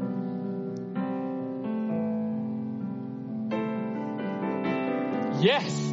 Thought I was getting stood up for a second. Okay. Let's sing this one. Let's sing this one with some conviction. Some conviction. I can't see you on the Zoom. Sing it loud. Sing it strong. Okay. Here we go. Well, so many times I've questioned certain circumstances or things I could not understand. Oh, many times, when weakness blurs my vision, my frustration gets so out of hand. It's that I am reminded. No, sir, never had to stand the test alone. Oh, as I look, oh, Spirit rise, and it's through the fire, weakness is made strong. Is that the right key? Thank you. He never promised that the cross would not get heavy. Oh, and the hill would not be hard to climb. No, he didn't. No, he didn't. He never offered our victories without fighting, but he said help would always come in time. Oh, yeah. Never when you stand in the valley of decision, and the adversary says give in. Just hold on. Our Lord will show up. Oh, and he will take you through the fire again. I know within myself that I would surely perish. Oh, but in my trust, the hand of God, He'll shield the flame again.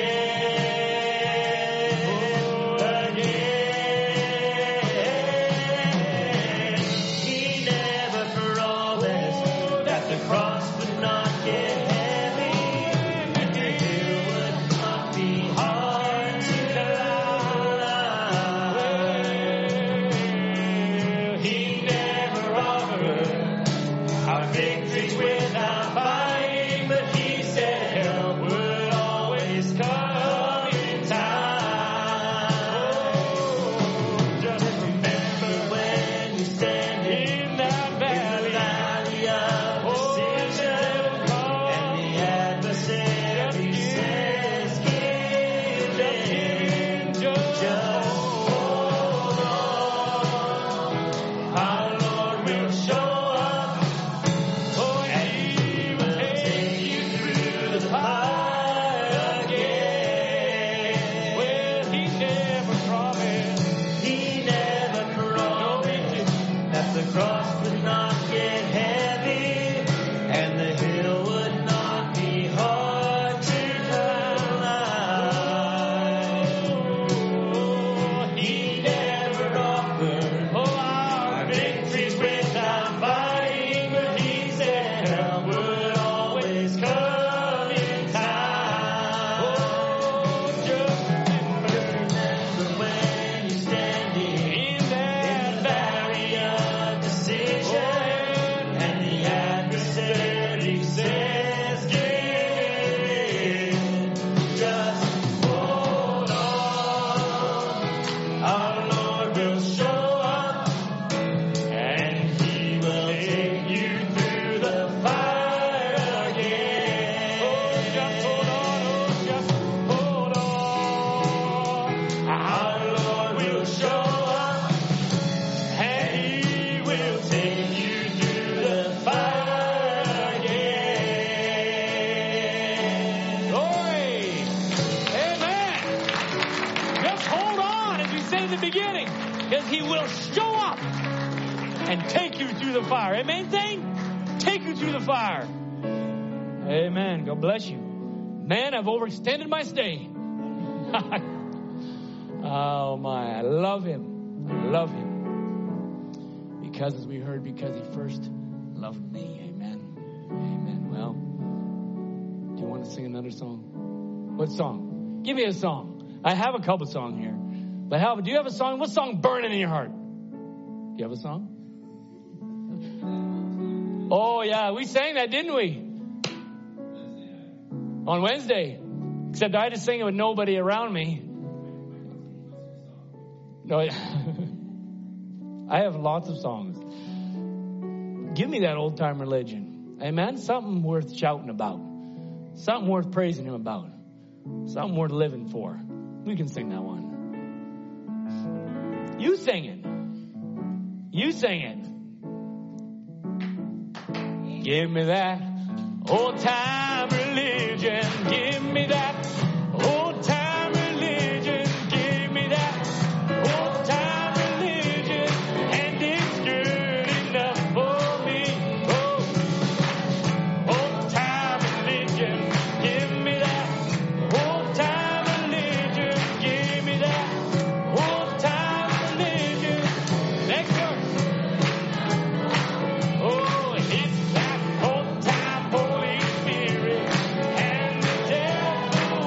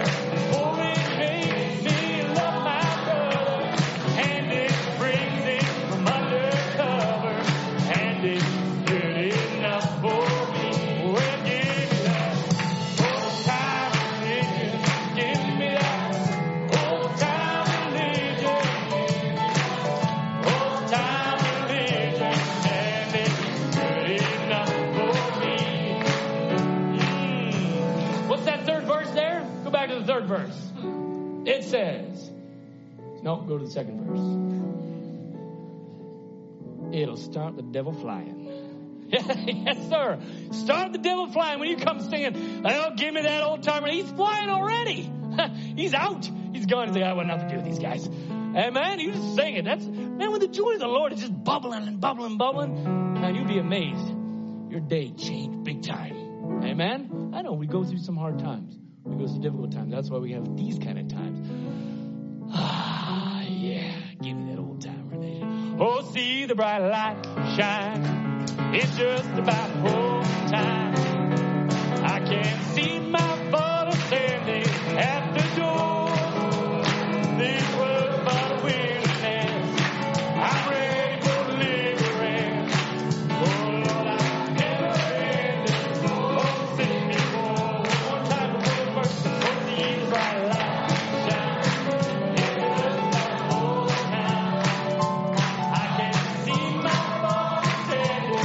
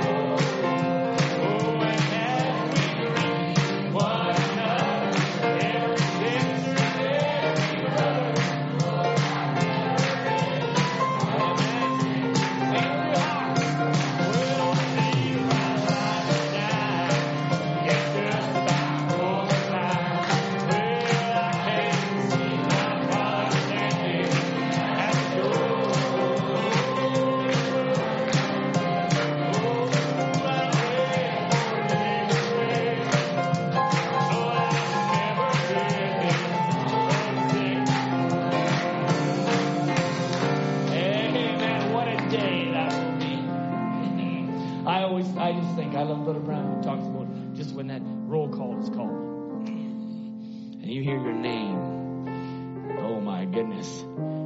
Jeremiah Lovell. Oh, and hope it's us.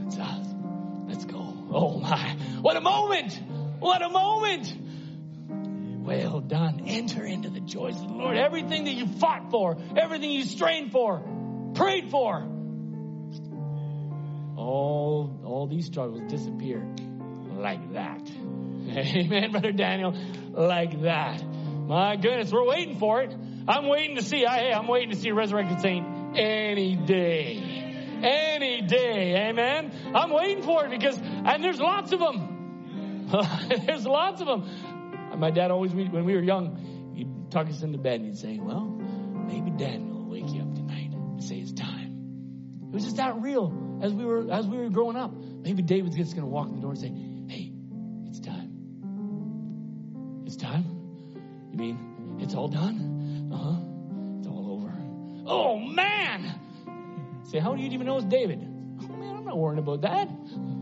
I'll be freaked out if someone walks in my room. No, because there's a presence of God that's going to come in that. Amen. Oh, it's a heavenly atmosphere because I can't wait. I can't wait. That's why I can sing, oh, see the bright light shine. It's just about home time. Amen. Amen. Well, there's a snack, isn't there? Amen. So we'll pray for that snack. Brother Jeremiah, do you want to come and pray and close the evening with a word of prayer?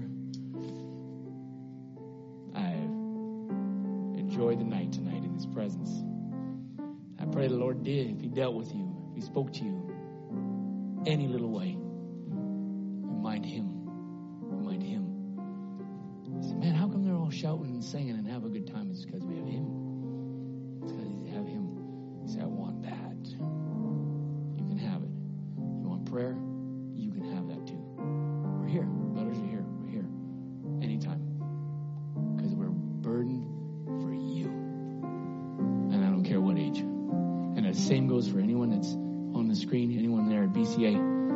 You mind the Lord. There's brothers there. And I want you, what state am I in? Because if it's not hell in a state of emergency, it's you. And you say, Lord, I need you now.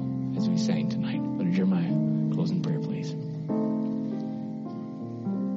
Heavenly Father, we just thank you, Lord, for this wonderful atmosphere that we're in right now. Amen. Just the joy that we can feel in our hearts, that bubbling up inside, Lord. We're so thankful for that, Lord. Lord, may these times like these just be precious, Lord. We don't know when we'll get together, gather again like this, but we're so thankful for them, Father, and we love you so much, and thank you for bringing this word from Brother Michael, Lord. He just spoke right to our hearts, Lord Jesus. You are just so greatly to be praised, Lord. As thought a prayer of praise, Lord. May we just be so quick to give you praise, Lord, and not go through all the trials and things and name off all the wrong, but Lord, look back and see what the great and goodness you've done in our lives, Lord, and may we praise you for what you're doing right now. Lord, we thank you, and we just ask you bless this snack that's about to be partook, Lord. We just bring nourishment and strength to our bodies. Bless the remainder of this evening and the remainder of our services. May this atmosphere stay. Not only just here at camp, may we take it home with us. May we take it in our daily lives, Lord. May we be forever changed.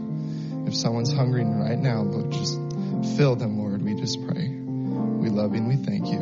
We ask this in your name. Amen. Are we able to put the BCA up on the screen and we can say God bless you and greet them? Hey, there you are. God bless you. God bless you. We'll say big, loud, and clear. God bless you. All right. Okay, now you guys can do it back to us, but you're going to have to do it really boisterously because we can only see you, not hear you. All right. We're waiting. I'm thinking that you said it. God bless you. I pray that you enjoyed the night. Have a wonderful evening on that end as well. And this end as well. God bless you all. Have a wonderful evening.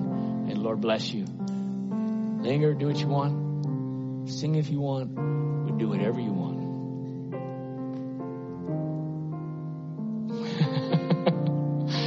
Amen. You're dismissed if you want to go up to the snack. Sing a song or two, whatever you feel to do. You may be seated. You can greet each one. Say, God bless you. I love you. Amen. God bless you. See you in a few minutes.